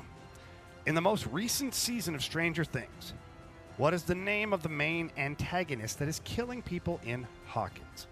Tim, you said your wife's going to kill you because you should have known this. Then when you heard the answers, you said, it's Vecna. Anthony took the options, and you've never seen an episode of Stranger Things. Not one, Jamie. No, not ever. I can see it in your face. And you said, the Mind Flayer. Mm-hmm. Tim? You have chosen wisely. Yeah, Tim, he got you, Anthony. All right. The Mind Flayer? Really? That's actually the overall antagonist of the show. Oh, he was the wait a first season at the end. That's what I thought you said, the first season. Yeah, well, you should listen better. Hmm. All right, Tim, you got Anthony here. Now you get to carry this over through the weekend, celebrate with all your friends, throw a big party, and get ready for the third leg on Monday. Yeah, that's exactly what we're going to do. I've got everybody from work listening. They're going to be thrilled. There we go. Congrats, Tim. Way to go, Anthony. All right. Can I give a shout out to my wife, Leah, real quick? Just you're awesome. Thank you, hon, for dealing with me. You better shout her out after you didn't know that answer. Well, yeah, she's gonna. When I get off here, she's gonna be like, "We watch that all the time. Why didn't you know?" She's gonna hold you accountable, Tim. Exactly. Thank you, guys. Nice job, Tim. Congrats. Have a good weekend. Thank you. You too. Well, Jamie, I think I'm with you when I say the old Gauntlet was more fun. I have another save opportunity. Yeah, Marshy's up for a save again. We have like 3 contestants in a row here where we've lost, been to the brink, and now back to the brink again. Yeah. Hopefully it's not Tim's birthday on Monday. Oh, boy, yeah. Marshy does, he ruins people's birthdays. Okay, well, nice job, Tim. It's Fastlane on 101 ESPN. The Cards bullpen, is that a sure thing heading into the season? We'll talk about that next on 101 ESPN. We're right back to the Fastlane podcast, presented by Dobbs Tire and Auto Centers on 101 ESPN.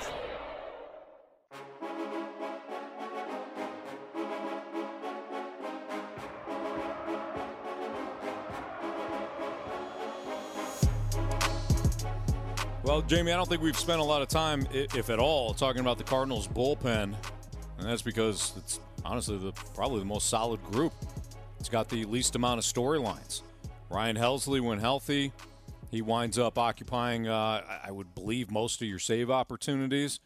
You've got an excellent setup man in Giovanni Gallegos. If for some reason Ryan Helsley isn't your closer, Gallegos has done so before. He can be a closer. In fact, I don't expect Ollie Marmol to necessarily commit to one guy throughout the course of the year when it comes to the ninth inning. Yeah, he didn't really do that last year either. Like, Helsley was the guy there, Hells Bells. He ended up being, the closer when he was available. Mm-hmm. But, Ollie Marmol wasn't afraid to go with Gio, wasn't afraid to – heck, a couple of times there he went with Palante, too. He was at the back end of it there. And yeah.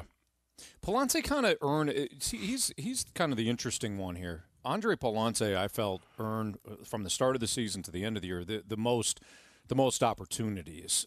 it's like ice time in hockey, Jamie. You start off, you're only playing, like Reed Lowe was talking about to us earlier.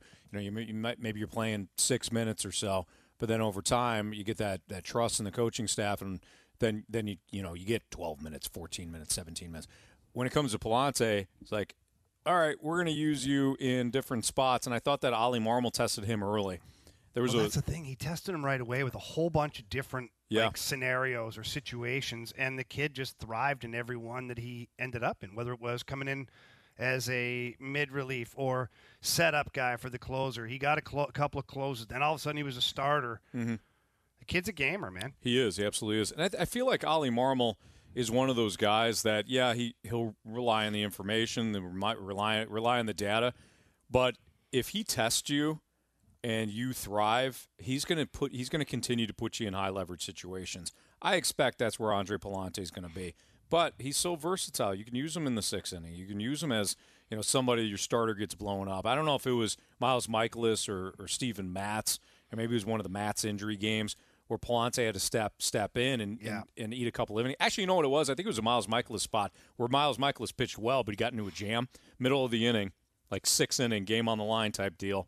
Could go either way, and Palante came in, and he played that fireman role, so to speak. He had ice in his veins for that one. He did. So I think Palante is your versatile piece. And then you've got guys like Jordan Hicks and, Dakota Hudson. If Dakota Hudson winds up a guy that – Packy Naughton, too. He's a guy that found himself in the good books with the coaching staff by answering the call and doing whatever the hell the team needed. And I remember Ollie Marmol talking about it, just saying, look, Packy Naughton's like, I don't care.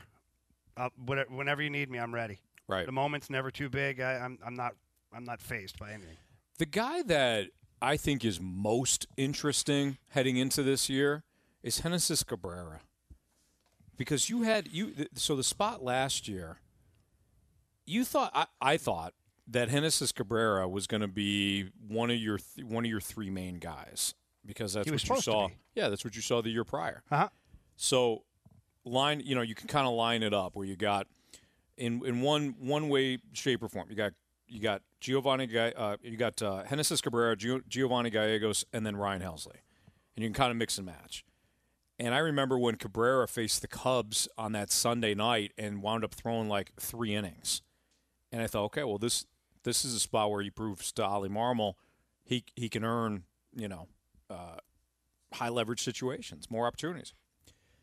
And then at some point, you got Cabrera kind of showing up Ollie a little bit. His play started to dip. Yes, okay? The velocity dipped. His consistency, it was all over the place. And then he got taken out of a game. He wasn't happy about that, and he slammed the ball down. And Ollie Marmol said, "Oh, really?" And that was the last we ever heard of Genesis Cabrera for the year. Pretty much, yeah. Mm-hmm. I think he got one other opportunity after that, but then that was it. Yeah, I think it was like in the 6th inning. Yeah, and he didn't. He came out and he didn't have a good day again. Yeah. On the bump, and so Ollie was like, "We're done." Mm-hmm. I realize that young guys like Cody Whitley or some of these young pitchers that might be vying for like Zach Thompson vying for an opportunity to start one day. Those guys are interesting, but if you're talking about like pure stuff and when he's right and he's been there before in a limited capacity, I think Genesis Cabrera is one of the more intriguing arms when it comes to this bullpen. But for you, are you like, you know what? That's kind of the one group. Right? There's not a ton of questions for me. I'm not. I mean, honestly, for me, the discussion, quite honestly, is over. I mean, we've covered the main players. Yeah. As far as the guys that we think are going to get called upon the most, and kind of go from there. One thing that MLB just released here, it's off topic a little bit, but I think it's somewhat interesting, is the MLB Network is just had a thing about Rookie of the Year candidates, and Steve Phillips said that he's confident that the NL Rookie of the Year will be Jordan Walker. I could see it. Everybody. So, I mean, they have these lists and they do this stuff, but we've seen him at the top of the list as far as prospects go, and guys that could make an impact. And that's quite a big deal that he said he sees him as the NL Rookie of the Year. You kind of saw this coming a little bit, maybe not Rookie of the Year, but you saw the opportunity coming last year. Uh-huh. Like you just got the sense that with the way that he was, trajecting in the minors, that Jordan Walker was going to have his opportunity in spring training. And I think the question now becomes, what are you going to be looking for? If you're the Cardinals, what are you going to be looking for out of Jordan Walker in spring training for you to say he's on the roster game one? Because, Jamie, if he's on the roster, he's got to play. Yeah. This is not his talent has to play. Like, you don't put a guy like that on the bench. Well, not only that, it's baseball. It's a kid. He's, what is he, 20 years old still? He's 20. But he's very mature. You cannot. Yes, he is very mature. You're right. No, you're absolutely right. I just like the way you said that. Yeah, he's a young kid, but he's very mature. What the heck, Grant? When you look What's wrong with this guy? When you look at Jordan Walker, you want to make sure that he's getting it consistent ABs. He's either, if he's on the roster, he's got to be playing. Now, if he looks overwhelmed, how does he play? How does he get in the lineup? Oh, he's in. How does he get in spring training? In spring training, you're talking about? Yeah, and then once spring training breaks, if Jordan Walker is part of your outfielder group, how does he get in the lineup? He's getting on base. He's not striking out, and he shows a little bit of pop. For me, he just has to outplay one guy, Tyler O'Neill, or any outfielder. Yeah, that's it. He just has to hit better than one guy out of the group, whether it's Yepes, Lars, Dylan Carlson, Tyler O'Neill, like whoever his competition is, ultimately, he just has to outplay one of those guys. Yeah. Because then what would your excuse be to not play him? If he's better than one of those guys, wouldn't you play him? Absolutely. And then that's how he gets more at-bats. And then certain situations, maybe he's your DH for the game. Who knows? Real quick, what's your prediction? I've made this clear. I actually have a wager with Alexa Dat, who fills in from time to time here and Bally Sports Midwest. I said he breaks spring training with the club. He's on the plane back to St. Louis to start the season. Okay. She thinks I'm crazy. She thinks that he'll be up eventually, like a month into the season. So we got a little friendly wager going on there. I think he has a legit chance of cracking the opening day roster with the big league club. I don't think you're crazy, but I don't think that he starts the year in St. Louis. You know what, Anthony? I don't like your attitude. That's fine. I don't think he does at all, because this, like, it's kind of the Cardinals. It almost feels like a very Cardinals thing. Why do you not like Jordan Walker? It's almost a very Cardinals thing to. We want to get a look at Tyler O'Neill and this group and Juan Yepes. I look at it differently. I think this year John Mozeliak is looking for every single flippin' reason to have him be the guy, because he's taken so much heat for not getting another bat. He didn't get another bat. Now he wants to be like, bam, there's your bat. Yeah. There's your bat. Net. I feel like we've got a good group of outfielders. Sports Six Pack is next in the Fast Lane on 101 ESPN. We're right back to the Fast Lane Podcast, presented by Dobbs Tire and Auto Centers on 101 ESPN. I have a question. It's time for the Fast Lane to answer your sports questions. I want to ask you a bunch of questions. I want to have them answered immediately. Answer the question. Answer the question. Asking me all these weird questions. Answer me! The Sports Six Pack is refreshed by Schlafly Beer, the original St. Louis craft brewery. It's a Fast Lane on 101 ESPN. We're live from Centene Community Ice Center, where tonight the Blues Alumni will take on the Warrior All-Star team, players that have been selected for merit and various accomplishments throughout the course of the year. So tonight's going to be a lot of fun, and our very own Jamie Rivers will be playing in the alumni game. Yeah, baby. We're also going to be chatting with, at some point, I think, Barrett Jackman. Barrett Jackman, yeah. And possibly Cam. We'll see. You never know what Cam. Cam's a bit of a wild card. Yeah. Cam will show up at 6:05. He might. I'm so sorry. I'm here, boys. Yeah. All right. Cam's a great guy. Big heart. Time for our Sports Six-Pack. Take it away, Marsh. Question number one. All right, I'm going to start us off here. Oh, whoa. Because I just saw something come out here from a Twitter page that is BR Walkoff. It's got the old gold check mark, so we know it's real. And John Denton, who is the MLB.com beat writer for the St. Louis Cardinals, posted this as like a head scratcher. So they put a list out of top 10 MLB players right now. Top 10 MLB? Yeah. Okay. Number 1, Shohei Ohtani. Number 2, Mike Trout. 3, Aaron Judge, Juan Soto, Bryce Harper, Freddie Freeman, Mookie Betts, Manny Machado, Nolan Arenado, Yordan Alvarez. Who's missing from that list for you guys? Anthony, you already know the answer. Yeah. So Marshy? Grant? Grant, who's missing? I'd say the Big Fundy. How is Paul Goldschmidt? So the question I have is, how is Paul Goldschmidt not recognized as one of the top 10 Major League Baseball players right now? Well, he's the NL MVP, reigning. Yes. Who would you have him ahead of Nolan? I think you have to have him ahead of half of this list. Okay. Well, let's do it. There's an AL MVP and there's an NL MVP. Sure. He should be second technically. Okay. Oh, really? Who would you have in all fairness? Who would you have? I would have him there ahead of Freddie Freeman for sure. I would. I'd have him there ahead of Yordan Alvarez as well. Yordan's an absolute beast. I don't care. So is Paul Goldschmidt. Okay. He is the NL MVP. Had a very good year. He's a great player. I hate to say he's there in lieu of Nolan Arenado, but you almost have to. My thought process is the NL MVP. He was voted the best player in the National League. So anybody else who's on this list from the National League shouldn't be ahead of Paul Goldschmidt. So Juan Soto. Are we looking for next year? Projecting for next year? Anthony, I don't freaking know. Okay, well, all right. Well, Jesus, Paul Goldschmidt. Paul Goldschmidt should be 2. So many rules with this guy. He should be 2. Oh, now you're just trying to. I'm going to throw something at you. That's what you wanted me to say. I'm going to throw this paperclip. So there you have it. Marshy, what's your take? Never mind, Anthony. He's just a bitter man.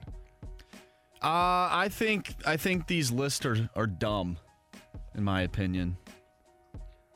But I might drop in there. I agree. I mean, I agree. I think school really paid off.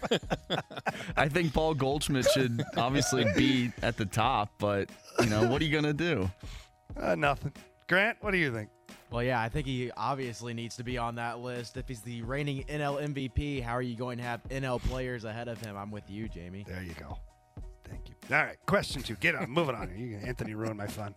Question number 2. I'm sorry. It doesn't matter where Anthony's at. It's just there's just something going on. You could be in the studio. You could be at the Centene laughter, Community Center.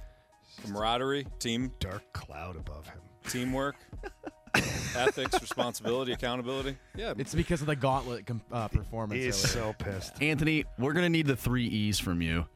Yes. You've been getting it. All right, question number 2 for you guys. Not on Jamie's list. Nope. This is a perfect question from the 636. Is Jamie Rivers going to get in a fight tonight? No. God, no. Alumni game. It's an alumni game on. Against the All-Star Warrior team. These people who have risked their lives to protect our country.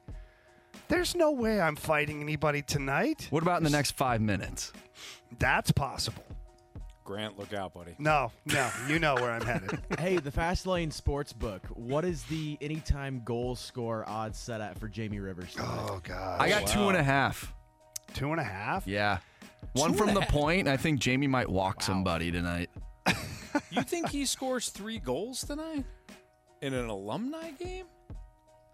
Are these typically high-scoring games? Well, yeah, they are. They're typically high-scoring games. But so, to be honest, usually we evaluate, what level of player we're playing against, and if they're young college guys, we'll bring our A game, and you might see 2 or 3 goals from an individual in that game.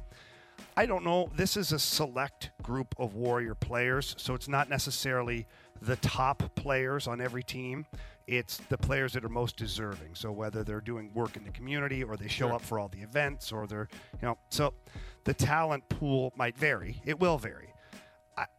I can't see myself if you're out there just trying to bury goals left and right. Yeah. I'll pass the puck. I would say assists. I love passing the puck at these things, letting other guys score. So go with like 2.5 assists. I'll take the over on assist. Yeah, I'm not going to take 2.5 on goal. Over on 2.5 goals. Jamie's not going to walk somebody. Like maybe once just for fun. I'll dance around a little bit and tuck one top cheese. Yeah, he says that now. You know what might be the play for you guys? What about penalty minutes? No, Marshy. What? I don't know. Penalty Maybe minutes. Peace and love out there. I will be chirping these guys, though, nonstop. Yeah. Nonstop. Because they like that, right? They want to know, like, hey, what was it like to play against Reed Lowe or Jamie Rivers? Right? Well, you're going to get the full Monty here. What's you know what the play could be? What? Let them get a lead. And then just come back with a flurry. Yeah. Give the people a show. Yeah. Well, we usually have a lot of fun with these things. Honestly, we usually have so much fun with these. It's great. Do a little Jaguar Charger action. Could do that, right? I mean, that might be more upsetting, though. We had them. We had them. You guys just skate off. You never had us. Never had us. Go ahead, Marsh. Question number 3. From the 480, which game this weekend is more likely to be a blowout? 3 scores or more. Oh, wow. Wait, somebody wins by 3 scores? Yes. There's no way. I mean, okay, I know we're picking what. Yeah, I don't think there's any way either, but I'll go with the Eagles 49ers game one way or another. Wow, 49ers by 3 scores? I don't see anything. I don't see either game being a blowout. No. But the Eagles have not played the toughest schedule. They have not really been checked at all. So you know, I could see things kind of going off the rails a little bit and frustrating the Eagles. Conversely, Brock Purdy, if he serves about 3 up like Trevor Lawrence did, the 49ers ain't coming back like the Jaguars. Yeah. So I could see that game maybe getting off. I don't see it, but that would be the one I would pick.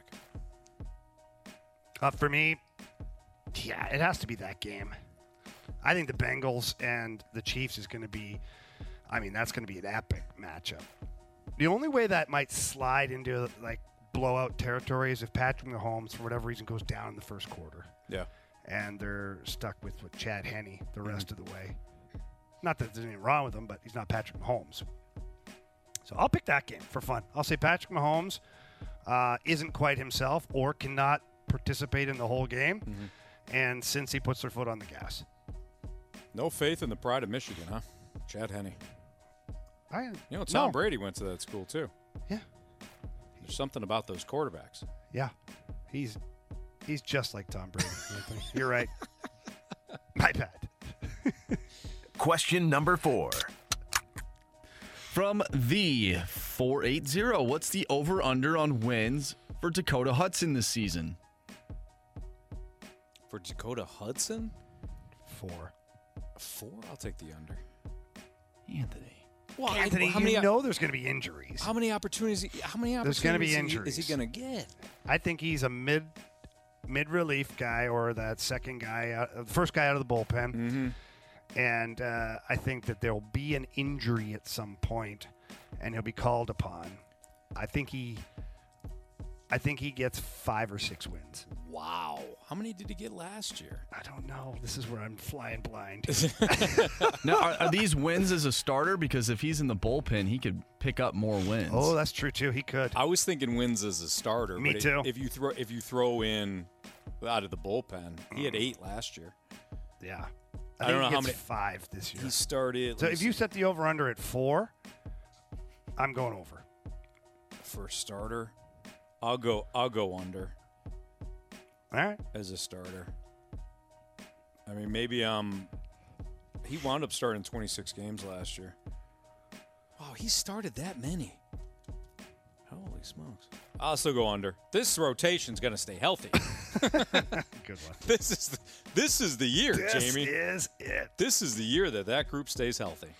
So give me the under. Guys, we got a text from the 636. I'm not sure if they understood the last question about the 3-score blowout, but it was not specific to the NFL the more I read it. And the 636 says the Avalanche blowing the doors off the Blues. Oh, That's just tough. That's just tough. No, I don't like that at all. Marshy, you know better than to read that negativity. Anthony, did you send that?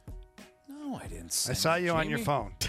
No, it wasn't me. I saw it. Grant, you saw it too. My phone barely works in the Centene Community Ice Center. It works good enough for that crap. Okay. That's just not fair. It's not very nice. Question number 5. Guys, Dan Quinn heading back to Dallas. Is that a good idea? Anthony, I am so perplexed by this situation because Dan Quinn informed two separate teams that he was no longer in the running for their head coaching position to go back to Dallas as a DC. If you're an FBI agent, the NFL FBI guy, what does that tell you? Is Jerry Jones now completely overpaying for a defensive coordinator? You'd have to be. To pass up an opportunity as a head coach in the NFL, that's big cake. Mm-hmm. And so is he being paid like a head coach, or is he being guaranteed something behind Mike McCarthy's back? I think it's one of two or is scenarios. It both? I think it's one of two scenarios. Either one, Dan Quinn has a good feeling that he'll get the job if and when Mike McCarthy gets fired, and he's willing to wait even another year to get that job, and it wouldn't be a bad play. Because that Dallas roster is talented. They've got plenty of issues, as we've seen, but that's not a bad roster to take over. The other option could be he just flat out knows it's very rare. I'm not saying it never happens. It's very rare that you get 3 opportunities to be a head coach in the NFL. He's already had his one.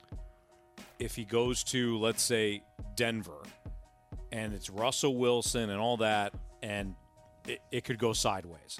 Goes to the Colts. There's no quarterback. Goes to, who else? Houston. Absolute dumpster fire. He might be looking at it and saying, I'm fine. I'm good. I got a good roster. I got a good defense. I know I'll be in this mix again next year. And then I'll have my opportunity. I'll just sit and wait this thing out. Either I'll get Dallas's job or I'll get a better job than what's being offered right now. It's just an odd situation. It is. I was shocked. I said it yesterday. I said it, I think, and then 2 seconds later, it was like, Dan Quinn going back to Dallas. I was like, he's going to be head coach. I guarantee it. Breaking news. Dan Quinn going back to Dallas.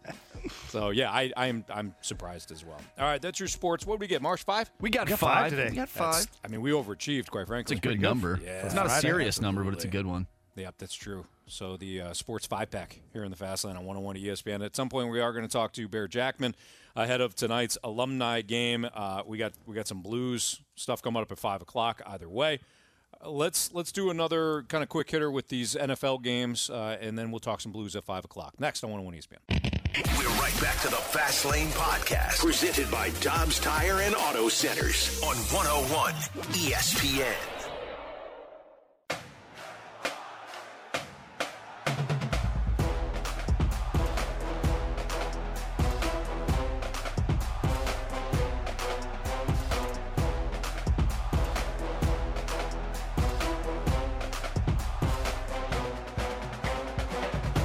It's the Fast Lane on 101 Oh, jeez. What just happened? I was just reading the Adam Sandler thing. It's the Fast Lane on 101 ESPN, and I looked down as I was saying that, and I was going to say, every day this week, I just started reading it as I was doing the opener. You got the computer jammed up there. That was... I got to reset this thing now. Control Alt. Yeah. I'm Anthony Stalter. I'm an imbecile. That is Jamie Rivers. We're live at Centene Community Ice Center every day this week. So this is it. We have your chance to win a pair of tickets to see Adam Sandler live at Enterprise Center on Friday, February 10th. Limited tickets remain to see The Sandman live for one night only at Enterprise. Get all the details and find a bonus chance to register to win free tickets for Adam Sandler right now at 101ESPN.com or on your 101 mobile app. Here's your trivia question today, and you got to be the 101st texter with the correct answer to our Air Comfort Service text line. Here's your trivia question. Adam Sandler once wrote a song about a lonesome what? What's the answer to that? If you're the 101st texter, you're going to go see Adam Sandler. You look confused. Do you not know that one? Nope. Really? Nope. Lonesome Cowboy. Okay, I can give you a hint. It's not the Lonesome Cowboy. I'm surprised you haven't heard that song. No. That Sandler song. No, Anthony. I take my listening very seriously. I like music by musicians, not comedians. All right. What do you believe will determine the NFC Championship game? Touchdown. That makes sense. Scoring? No, it could have been a field goal. That's true. Yeah. Like, what do you think is Jalen Hurts' performance? Because you've been kind of on that. It literally comes down to quarterback. Both teams. Can Brock Purdy not fail the 49ers? Can he exceed expectations? I don't know. Mm-hmm. Can Jalen Hurts give you exactly what he's given you all season long? Is he unfazed by the 49ers defense? Is he unfazed by the moment? Is he an elite quarterback? Is this his time? So that, to me, is everything. Brock Purdy and Jalen Hurts, that's the game for me. For me, it's whether or not the 49ers have a lead. Because if they don't have a lead and you force Brock Purdy to be in a drop-back passing game, all of a sudden everything changes. Brandon Ayuk is a very good receiver. Deebo Samuel, the ultimate Swiss Army knife. George Kittle, outstanding tight end. Christian McCaffrey, great in the running and passing game. But that offensive line, which is very good moving forward, you get in a drop-back passing game, I don't think it's as good. So now Brock Purdy's in a situation on the road having to come back, having to come from He's behind. having to air it out. I don't like that for Brock Purdy. Do they have enough weapons, though, to help to almost protect him with that? I think that you know what I mean? If the 49ers get a lead, then everything opens up for them. No, but what if they're down by a score or 10 points, and you're talking about Brock Purdy, you're forcing him now to throw the football? Yeah. Don't they have enough options that the number of options almost protects him a little bit? In some respects, yes, but I think that in order to win, if they can't run the football against the Eagles, then I think they're going to have big time problems. So I think it comes down to whether or not the 49ers can build a lead or not. The AFC Championship game, I think this is somewhat simplistic. I mean, if Patrick Mahomes is really okay and he's able to move and he's not limited, then you're going to get yourself a game. And then it comes down to who has the ball last. If he is limited, it's going to come down to that. It's going to come down to the fact that Kansas City is going to be forced to just throw a bunch of short plays into the game, whether it's getting Kadarius Toney or Juju Smith-Schuster or Jerick McKinnon involved and just very short things because Mahomes can't stand, and he can't wing it downfield because he can't get to that drop step. So I think that's going to be the biggest thing. It really does come down to Mahomes' health and whether or not, like I said before, if Andy Reid can stick with the running game if Mahomes is limited. Yeah. For you, is it kind of similar where Mahomes? It just kind of comes down to the Mahomes injury. It's all about Mahomes. It's all about the pressure the Bengals can get on Mahomes and force him to see if he's able to play the way he can or not. Like, the Bengals are going to have to bring the heat early. I think that if he's hobbling at all, you got to bring the heat. And if he's not, you got to get him to hobble. Right. That sounds terrible, but you got to get contact on him. You got to get up there. You got to make life miserable on Patrick Mahomes. And they will, too. I mean, Cincinnati will continue to send rushers. They have to. That's their defense. They have no chance if they don't. Right. All right, it's the Fast Lane on 101 ESPN. We're live from Centene Community Ice Center tonight. The Blues alumni, including Jamie Rivers, will take on the Warrior All-Star team, and it's going to be a fun night. And we're actually going to talk to somebody that is a part of the Warrior player coming in. There you go. So we'll talk to him about his experience and what it's going to be like to face Jamie Rivers. Oh, boy. Next on 101 ESPN.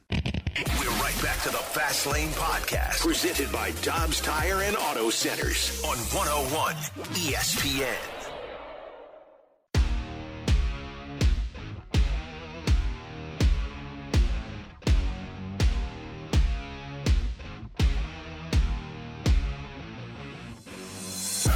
It's the Fast Lane on 101 ESPN with Jamie Rivers. I'm Anthony Stalter. 5:03. Your time check is brought to you by Clarkson Jewelers, an officially licensed Rolex jeweler.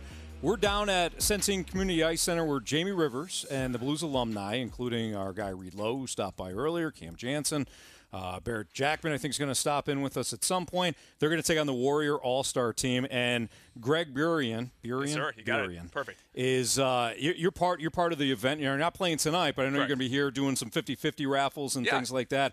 This place is absolutely buzzing. It's insane. This is our second annual tournament, and just to see the response from all the teams from across the country, all the Warrior organizations. On top of that, the volunteers are coming out. It's just a great event, and we're just so happy to be hosting it again. So you guys have Warrior teams everywhere. Yes, well, first of all, so explain the format here, because you've got Alpha team, you've got like 4 teams, I believe, just for the St. Louis Warriors. So under the the Blues Warrior umbrella, if you will. We have 4 different tiers. So Alpha are more experienced players. Maybe a few of those guys have been playing like junior hockey, maybe college. Definitely more experienced, and all the way down to our Bravo, Charlie, and Delta. Delta is kind of your newer guys who are, and gals really, who are newer to the sport, and not just learning, but also kind of getting experience with the sport itself. So how does it start? I mean, I only know this through everything that Jamie has kind of been a part of too. Yeah. But give us a backstory. How did this come about? How did you guys decide to form different teams, and then how has it grown from there? Yeah, so we started. I guess it was in the summer of the pandemic, 2020. So a little over 2 years ago, we started. Nathan Lopp is our team president. He had the idea. I got together with several key stakeholders in our organization. Got the word out there. I think during our first or second practice, we had up to 20 people come out. And then before you know it, we had over 100. Wow. Then we had a wait list. So we started with 2 teams, and then we got to the point where we needed more ice time. We needed more just practice times in general. So we went from 2 teams to 4 teams. And that's where we're at right now. So from Alpha to Delta, excuse me. So that's awesome. And then the Blues got involved. Correct. Because I remember being in this rink and Bruce Affleck, our alumni president, having discussions with members of the Warrior group, Yes. and then before you know it, all of a sudden, the Blues are a part of it, and I think that's been a big deal too. It's been phenomenal. Words cannot express our gratitude for the St. Louis Blues and the alumni and everything that Bruce has done to. Not just raise funds, but also help out with equipment for players who don't have much. It's been a blessing. We talked. I remember in preparation for the tournament last year, a few of us got lucky enough to go down to the Blues game and then go on with, I think it was Alex Ferrario and a few other guys. Yeah.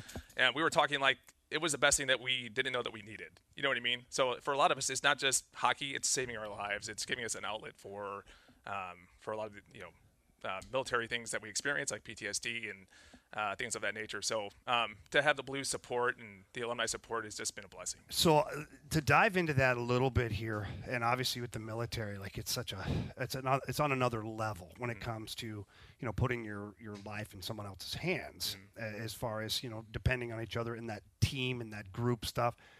I know from being a hockey player, and obviously different, but when I left the game, it was very hard. Sure. You're not part of a team anymore. You feel kind of isolated. What do I do now type thing. So I just love the fact that you guys have these teams available. Yes, sir. And like you said, you get to be with people that know. They've walked a mile in your shoes type thing. I think that's important too. The camaraderie is something that I think translates very well from the military to hockey. I grew up playing sports, but there's something about hockey that just is different.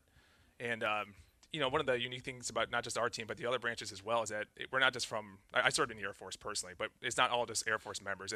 It's people from branches from all over. So, it's the same thing. In the military, you wear the same uniform. In hockey, you wear the same uniform to combine and to unite for a common goal. So the similarities and the camaraderie, it's all there, and I'm just happy to be part of it. It is a fun event. It's interesting, Greg. Like even going to the bathroom or getting something to eat. Just listening to some of the conversations, Sure. and you could tell, like, not everybody knows each other, but I heard a conversation. It was like, hey, man, you played really great today. Yeah. There's, like, the positivity, too. So you're talking about, like, that team aspect. 100%. Having something to look forward to, having something to play, the compete level. Yeah. I just think, it's great. And I imagine we're going to get a great turnout here tonight. It's going to be great. And I understand the Blues were pumping on their website, too, so we're expecting a large turnout. So if anybody doesn't have a ticket and they want a ticket, feel free to buy a ticket at the door. We also have VIP tickets for all-inclusive drinks and food for $75 a piece. Excellent. But yeah, going back, we played a team from Louisiana earlier today, and those guys couldn't have been the most. As far as hockey players, they were very, very cordial. And you're expecting, Sure. gritty guys, and somebody apologized for accidentally hitting me. I'm like, you don't need to apologize for that. We're kind of used to it. But no, you're absolutely right. Everybody's very, very nice, and just having them here to be part of our tournament is good for us and good for them. So let's go back here a little bit. I played on the Warrior team in the Blues Fantasy Camp 2 years ago, as well as this past year. Yeah. One thing I know, you guys get after it. We do. You get after it. So when you get these tournaments and you say, oh, everybody's kind of cordial, define cordial, because I've seen you guys get out there and it's like – I should say we're cordial. We're off the ice. Yes. We try to keep it professional and remember what we're here for on the ice. But you know how it is. As a player on any level, you want to win, right? You're competitive for a reason. And I've definitely let the best of my emotions get to me, and I've said some things, and 5 minutes later, I'm like, Greg, what are you doing? You go out there and apologize. Don't worry, I go through it daily. Yeah. But, I think, when you're out there and you're skating around, you want to win, you want to compete. You don't want to be dirty by any means. But certainly off the ice is when the pleasantries come out and you try to be as cordial as possible. So just like hockey always is. It's just like in the NHL. You go out there, you battle your best friend, and then you have beers after. There you go. It's the same thing here. Yep. That's awesome. What position do you play? So I play forward. So I've been playing left wing this tournament. So okay. And you played today? I did. Any goals? I scored one. Couple tucks. Yeah, boy. Yeah. My buddy over there, Neil. Yeah, he's on my line. Yeah. Now, did Neil pass you the puck? He did several times. He had some sweet deeks today, but unfortunately he didn't get any. But he'll get some this weekend. Well, good. Is Neil a bit of a puck hog? You could say he's not listening. He's the Pavel Datsuk of our line. There we go. Wow, yeah, that's huge compliment. He's humble, but he's good. So now, how many games have you guys played so far? My team, I play on Charlie. We did just had one, and then we have 2 tomorrow, and then depending on how we do, we'll play again on Sunday. Awesome. And then how many different teams are here currently? Yeah, so we have 25 different teams. We were just actually talking about that, trying to get the exact number. So 25 different teams, but under a fewer number of cities are being. Yeah. Yeah. So because St. Louis would have 4 teams here, yeah, and so on. Yeah. So on. Okay. Yeah. So, but from all over, from Las Vegas to North Carolina, even as far south as Dallas. So, yep. That's neat. Well, it's going to be a great night. The Blues Alumni versus the Warrior All-Star team tonight. Greg, one more time in case anybody doesn't have a ticket to it, but they want to come down. They want to see Jamie Rivers. They want to see the All-Stars. Yeah. What do you think? If they want to see me in particular, Anthony. Yeah, Hey, coming down to the front you're door. A superstar. That's Jamie Rivers. I grew up watching you. Come on now. Just being humble. But, coming down to the front door, it's $10 per ticket. We do have some VIP tickets available for $75. It's kind of pricey, but you get all the drinks you want, all the food you want. Well, it's worth it. Absolutely. Yeah, it's a great setup. Yeah. It's only the only time this whole year that we have a tournament like this. So come on down and support the Blues and the Blues Warriors. Excellent. Centene Community Ice Center. When does everything kind of kick off? Yeah, the game starts at 6:45, and I understand the doors open at 5:30. And it's going to be taking place in the USA Arena, which is the main rink here. That's big boy. Excellent. Yep. Yeah. There you go. I love it. We set the over-under for Jamie Rivers' assist at 2.5. I like that. 2.5. I'm a passer. Maybe we can cover that. I'm a passer. Our guy Marsh in the studio said it like 2.5 for goals. I'm like, I'm and not Marsh was saying, bury the puck. Jamie's gonna. I could see Jamie walking somebody. I would like to see it. I'd like to see it. No fight. I'm not fighting anybody. Guys, This is what peace and love. We're here for a good cause. Go after. Well, I would assume. Well, I shouldn't say that. You can probably go after one of our guys, right? So Andrew Cato or Josh Yeakel's playing goalie, so you probably shouldn't run the goalie. So I have done that before. Plus, we got Reed Lowe, Cam Jansen, Barrett Jack. I got quite a bit of backup. I might just do something silly out there, Anthony. Reed was already drinking like hours ago, so you never know what type of Reed Lowe you're going to get. That's a good point. Yeah, it's Greg. Thank you so much. Thank you so much for coming on and not only talking about tonight's event, but all that you guys do. I mean, this is just a tremendous project, and I didn't realize that you guys only started during the pandemic. So correct. I can't imagine with even how much you guys have grown already. It's incredible where you guys are going to be. And now, is there a website? People who are listening right now want to find out more about what you guys are doing. Yeah, thank you. Yeah, so it's stlblueswarriors.com. Or you can just Google St. Louis Blues Warriors, and it'll take you directly to our website. Get information about the players from Alpha through Delta, as well as some information on how to join our organization. Awesome. Excellent. Greg, thank you so much for stopping by. All right, we're going to I don't know what we're going to do. Jamie, your dealer's choice. What do you want to do? Do some more Blues? Just talk. Sports next here on 101 ESPN. We're right back to the Fast Lane Podcast, presented by Dobbs Tire and Auto Centers on 101 ESPN.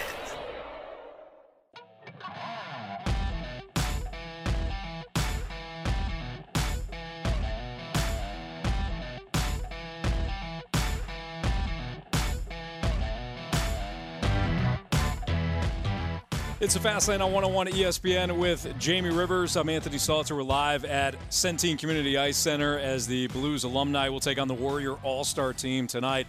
We were just talking to Greg from that Warrior team. He's on the Charlie team. Yeah. He was talking about, look, there's plenty of tickets available, but if you don't get a ticket, they'll have an opportunity for you to get in. They'll find a way. So if you're interested, come on down. It should be a great night. Jamie, we talked a lot about in the first hour the Blues lost last night to the Coyotes. And it's just it's not just this loss. They've lost 3 straight. And I think, 5 of their last 6. It's ugly. It seemed like last night maybe it was just It's not ideal. That's for sure. And maybe because they played the Coyotes last night, everything just feels like it's coming to a head a little bit here. Well, I think that is part of it, too. Yeah. You've played the Chicago Blackhawks, which are the bottom of your division.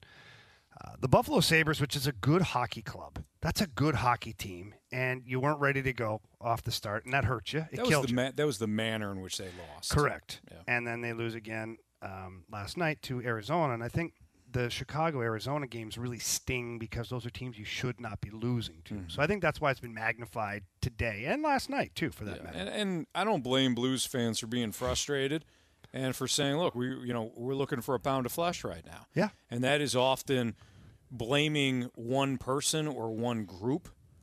In this case, or getting rid of somebody. Yeah, or getting rid of somebody. You and I talked about this earlier. Getting rid of Craig Berube, if that's what you're screaming today, that ain't going to fix the problem. I just don't see it. So hear me out for a second, okay? We've already gone over earlier in the show as to why you shouldn't, because who's next? Who's your pivot? I don't think there's a better pivot out there right now. But I believe this. I firmly believe this. And I don't know, maybe the text line or our listeners don't agree or the Blues fans may not agree. Part of your identity is Craig Berube. Mm-hmm. Like this team, this city loves leaders that they can relate to, leaders that are blue-collar people. You talk, Tony La Russa is that sandpaper in him, right? People love Tony La Russa, Whitey Herzog, all these people that were down-to-earth coaches and people, individuals. Joel Quenneville, much the same. He was very successful here in St. Louis. For me, Craig Berube is part of what the culture is that you've established here. Because when Mike Yeo was relieved of his duties, this team didn't really have an identity. And do you look back and say, oh, yeah, like when I look at Mike Yeo, I remember the kind of Blues team he had. Like, no, you don't. Like, okay, unsuccessful, you could say that. But when you look at Craig Berube, you're like, that's my guy. Mm-hmm. Chiefs our guy. Like, people are proud for the most part. And I hear this from all sorts of different people. So it's not me pulling it out of my you-know-what right now. People are proud that Craig Berube represents this team in this city. He's not the guy to go. He's not the one that should fall on the sword with everything that's going on. No, this is, as we talked about before, I do think that big picture, it's a roster construction issue. And when you look back at, not re-signing Petro and everything that has kind of transpired in the off seasons or trade deadlines since that point, it's just kind of got a common theme. But when it does. But hear me out for a second. Sure. Sorry, go ahead. Finish your thought. Well, I was just going to say, but all of that is moot. These are the players that you have. Yeah. And you can either say, okay, we're going to isolate the coach and we're just going to we'll get rid of one guy because you can't get rid of the entire team. That ain't going to fix the problem, as you and I have illustrated. Well, the team doesn't change then. Exactly. Or, novel concept, guys take account responsibility. As Jordan Binnington said earlier, find that character to play for each other and turn this thing around. Whether you make the playoffs or not, whatever, that doesn't matter. Can you figure out right here and now, this group of players, can you come together? So here, you're not going to be able to flip the entire team. When it comes to player acquisition or player movement, if you're a Blues fan and you think player X, Y, or Z should be traded or gone or whatever, okay, fine. So pick your player that you don't think is playing very well right now. Trade him. Great. Okay, did you fix your team, though? And if you didn't, how many players do you think you're going to be able to move or flip in order to fix your team? Mm-hmm. That's not the solution, ultimately. Now, making a move and acquiring a certain player can help your team, but it doesn't fix your team. So the best remedy for all of this is this team pulling their heads out of you-know-where and bonding together and playing hard. The systems are the systems. No system that a team plays is so different than their opponent. Right. It's not. It's a lot like football, too, on the defensive side of the ball. There's very specific systems. They might have a tweak here and there. It might have a different verbiage for it, whatever you want to do. Yeah. But the concept stays the same. So it's not like we need to revamp all the systems. We need to get rid of all the players. Right. No, the current players that you have to perform to the best of their ability with max effort. And that hasn't happened. But it has happened at times through the season. And it happened not too long ago. The Nashville Predators game. Everybody was proud of their Blues in that game.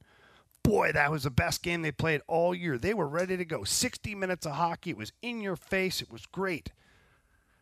And that's what we should expect.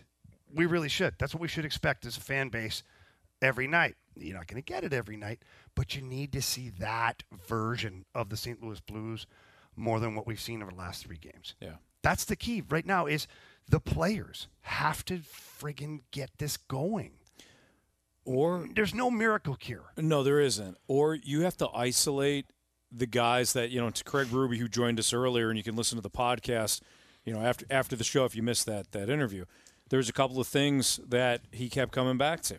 Not enough emotion, emotionally not ready for games, not playing like a team. If he said it once, he said it 3 times about not playing like a team. Okay, well, Doug Armstrong, correct me if I'm wrong, Doug Armstrong has the roster, right? Uh-huh. He controls the roster. Craig Berube has the team.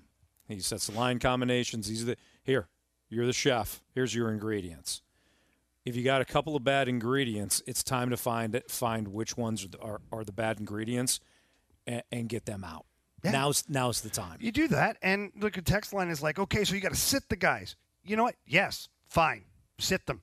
Craig Berube, they have, and Craig Berube earlier today. Again, if you missed that interview, go back, download the podcast. All of that brought to you by Dobbs Tire and Auto. But Craig Berube says, yeah, we'll sit them. We'll take away ice time. He will. But then what? Right. So ultimately, the player has to respond to the sitting. Yeah. Because you players, I've been in a boat before, not me personally, because when I got sad, I got pissed.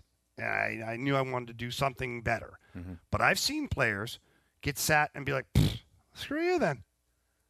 I don't care. Yeah. I'm getting paid anyways. Right. Fine. Okay. Sit them again. But then what? Like at the end of the day, the answer to this riddle is the players giving their max effort. That's it. That's the answer to everything. For their team. For their team. For the common goal of actually winning a game.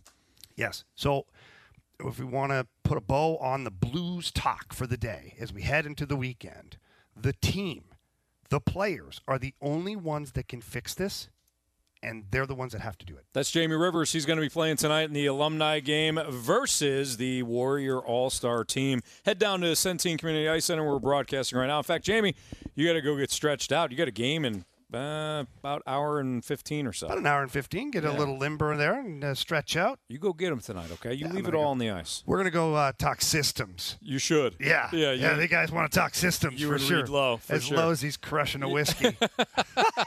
Have fun tonight, Jamie. Thanks a lot, buddy. All right, we have our championship predictions coming up next. We'll also do Fade or Follow. We've got, I think, a third straight week, right, Marsh? Yeah, we're bringing Ken back. Ken chose right the last 2 weeks. I think we were on the Bengals last week. That wound up being an easy one. So Ken will be back to try to win FanDuel's money in about 15 minutes. But coming up next, our championship predictions. Not only predictions for each game, but how about a best bet for each game? That's next on 101 ESPN. We're right back to the Fast Lane Podcast, presented by Dobbs Tire and Auto Centers on 101 ESPN.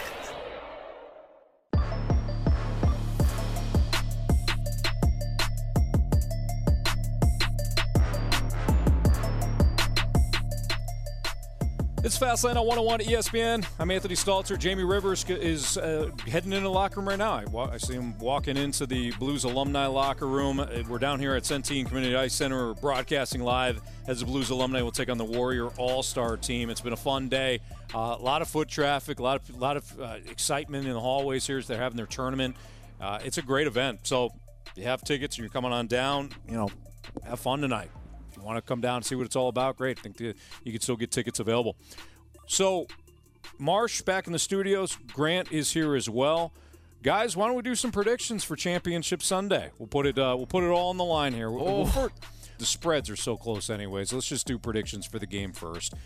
And then if you guys have a best bet that is not a straight-up pick, love to hear that as well. So, Marsh, why don't you kick off your prediction for the NFC Championship game? I'm going with the Eagles. I'm rolling with the Eagles. They've been my team. Jalen Hurts, my guy. The only reason I say that is because he won me a fantasy football championship. So I'm rolling with Jalen Hurts and the Eagles. They've been the number one team in the NFC all season long. Every time I feel like we throw some shade towards them, like Jamie has been all day, they end up proving us wrong. So I'm going with the Eagles, and I think Darius Slay is going to have a big game in the secondary when Brock Purdy actually does throw the ball and he does not hand it off to CMC. Grant, NFC Championship game? I've been going back and forth on this one all day. Part of me really thinks San Francisco's going to lock it down defensively, but part of me, too, doesn't trust Brock Purdy yet. And I think the Eagles' defense, they led the league in sacks this year. It's 70 sacks this year, so I think they're going to get back there and really cause some havoc. I think I like the Niners in this one straight up.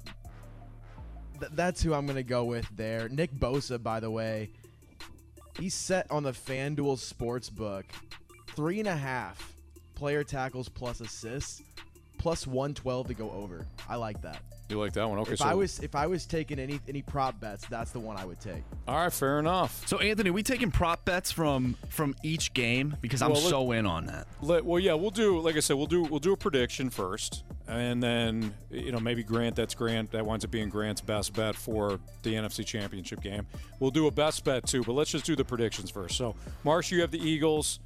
Grant, you said you had the Niners. Yep.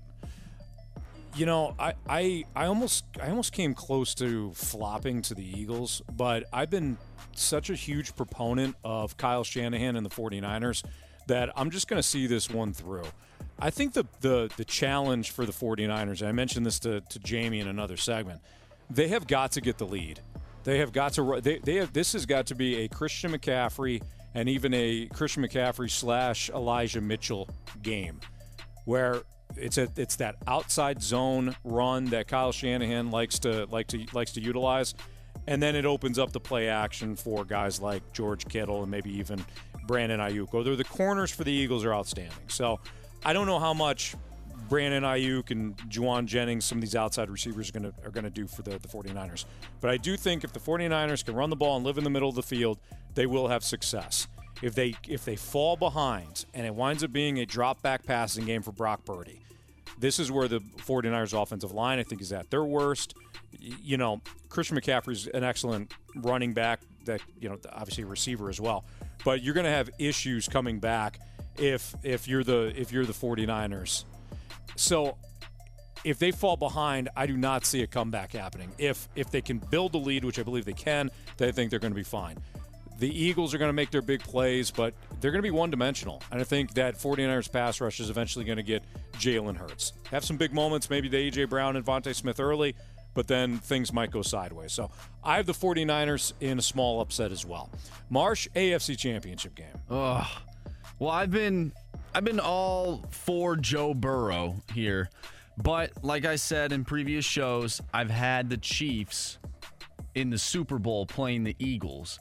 So, as a fan, I will be rooting for Joe Burrow and the Bengals. However, if you're Eli Apple, you don't get away with taunting people on Twitter and think you're going to win the game. That's so fair. I have the Chiefs winning because Eli Apple did the same exact thing last year when he was taunting the Chiefs on Twitter, and they ended up losing the Super Bowl, right? I believe in karma, Anthony. I don't think the Bengals are going to win. I think the Chiefs are going to win. I think Pat Mahomes is going to have a good game. I think it's going to be a great game, actually. However, I will be rooting for Joe Burrow. All right, Does that make any sense, Anthony? It does. I'm in a tough spot right now. No, I mean, look, I kind of get it. You think at this point, like the Red Sox. The Red Sox. We certainly were not in St. Louis, and I wasn't living here yet, but I was rooting against the Red Sox in 2004. I found them annoying, and I thought the Cardinals were going to go through them like a buzzsaw. Obviously, I was wrong. But the nation was like, oh, we're going to hop on. You're the underdog. By the time that the Red Sox made the 07 World Series and they became like a nation, everybody hated them. Like, you can only be the underdog for so long. I think the Bengals probably still have a little bit more runway with the underdog, game. But Marsh, I understand the angle that you're playing here. Mm-hmm. And with everybody now hopping on Joe Burrow in Cincinnati, I could see the pendulum swinging a little bit. Grant, where are you at in the AFC title game? Oh, I'm sticking with the Bengals. I've sort of been riding with them throughout the playoffs this season. I even thought last week, I didn't think it was going to be as convincing as it was, but I was with the Bengals last week. I kind of have the same feeling going into this one as I did last week for the Bengals. I like Joe Burrow. I like his attitude going into these games, and I feel like they bring to every playoff game the same thing. Like, they're the same team every single playoff game. Yeah, they're consistent. And I believe in the Bengals offense a little bit more right now against that Kansas City defense, more than I do a Mahomes question mark injury against the Bengals defense right now. I think that's fair. That's a good point about them being consistent. You know exactly what you're going to get out of Cincinnati. I've said this the last couple of days. I don't know how Patrick Mahomes is going to be effective. He had a high ankle sprain. Now, maybe the reports are accurate, and he's going to be fine, and he's going to go out there, and he's going to be Patrick Mahomes. But Jamie Rivers has experienced this injury. Now, granted, from a hockey standpoint, but when he was talking yesterday about how, as the game wears on, it could get problematic for Patrick Mahomes to stay healthy on that ankle. Kansas City defensively can be had. I think Joe Burrow could have a big game through the air. I see Cincinnati winning this one. I hope the game is close, and it probably will be, but I just can't get past Mahomes playing on a high ankle sprain and being effective. Well, and here's my thing, too, with this type of injury. If Patrick Mahomes' style was like Tom Brady, and he sat back in the pocket and just threw pass after pass, that's not Patrick Mahomes. Yeah. He's at his best when he's rushing to the outside and making these crazy plays. And I think that's going to be majorly impacted on Sunday. I think you can wipe out, if he's not right, I think you can wipe out the deep game for Kansas City. That's huge for Cincinnati because you know what you're going to do. All right, Marsh, what's your best bet for the NFC Championship game? Oh, I've been looking at this, and the one thing I keep coming back to is the Eagles, their dominant play in the first half, Anthony. The Eagles are minus 148 to be the first half winner. So I like that. But I like the San Francisco 49ers in the second half. In the second half winner, the value on that, plus 106. That does not mean that San Francisco will win the game. It just means they'll have more points in the second half. Is that correct, Anthony? Yes. So I'm going with the 49ers. They don't have to win. Yes, they don't have to win the game. You just isolate the third and the fourth quarter if you're playing the second half. I'm going 49ers second half winner at plus 106. Wow, you're already projecting for that. That's interesting. All right, I like that. That's Marsh's best bet in the NFC Championship game. Marsh or Grant, I'm sorry. So I was looking at Jalen Hurts rushing yards for this Sunday. It's set right now the over/under 46.5. So his last two games, he is sitting at 34 yards and 13 yards. Now, one of those was against the Giants in that Week 18 matchup. But the last game, in that offensive explosion for the Eagles, 34 yards rushing. They're going up against a much more daunting defense in the 49ers. So I'm taking the under there, the under 46.5 rushing yards for Jalen Hurts. Interesting. Okay. I think the 49ers are going to do a great job bottling up the running game. If it's off script for Jalen Hurts and he escapes, I could see that. But for what you're saying in terms of the rushing yards and things like that, I think there's going to be more opportunities in the passing game, which is why I'm going A.J. Brown over 70.5 receiving yards. Quiet game last week. We heard him earlier this week. He wants the ball. Of course he does. I think A.J. Brown could have a big day against the San Francisco secondary.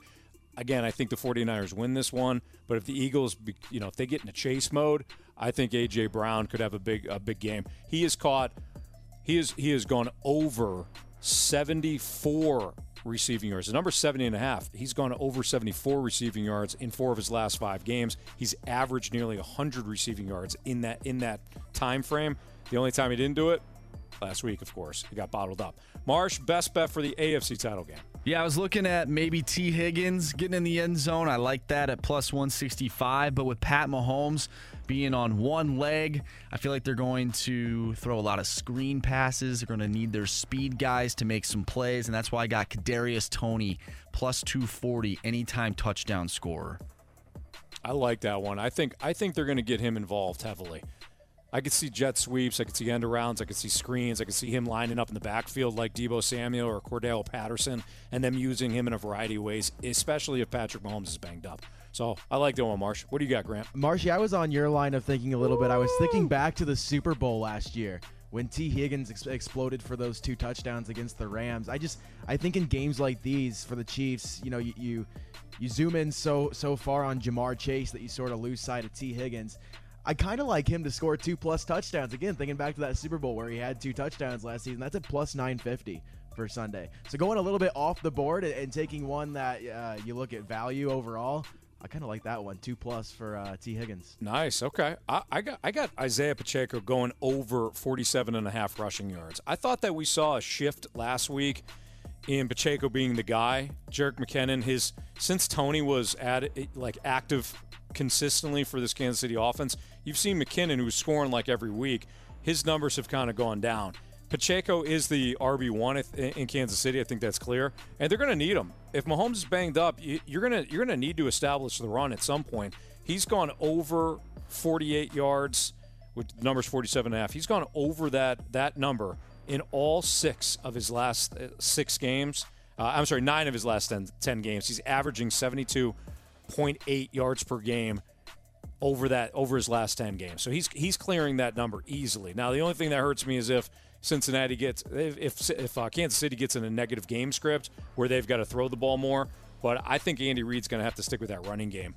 Here's an interesting one too when talking about Pacheco. So for receiving yards, he set it 6.5, so really low.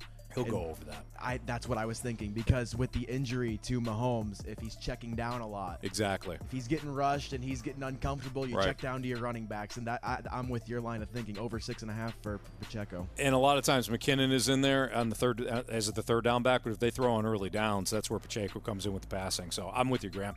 All right, we've got Fade or Follow coming up next. Ken, our guy Ken, right, Marsh? Yes, Ken, back for the 3rd time. Ken's going to join us again. We had the Bengals for him last week. I think we had Trevor Lawrence over passing yards in that wild card game. So he's won the last 2 weeks. So he's got $100 right now of FanDuel's money. He'll try to win another $50 and come back next week. Ken and Fade or Follow will wrap up the show live from Centene Community Ice Center next. We're right back to the Fast Lane Podcast, presented by Dobbs Tire and Auto Centers on 101 ESPN. It's time for FanDuel Fade or Follow on the Fast Lane. Brought to you by FanDuel Sportsbook. Make every moment more. Everyone follow us. I'll fade. Money, money, money, money, money, money.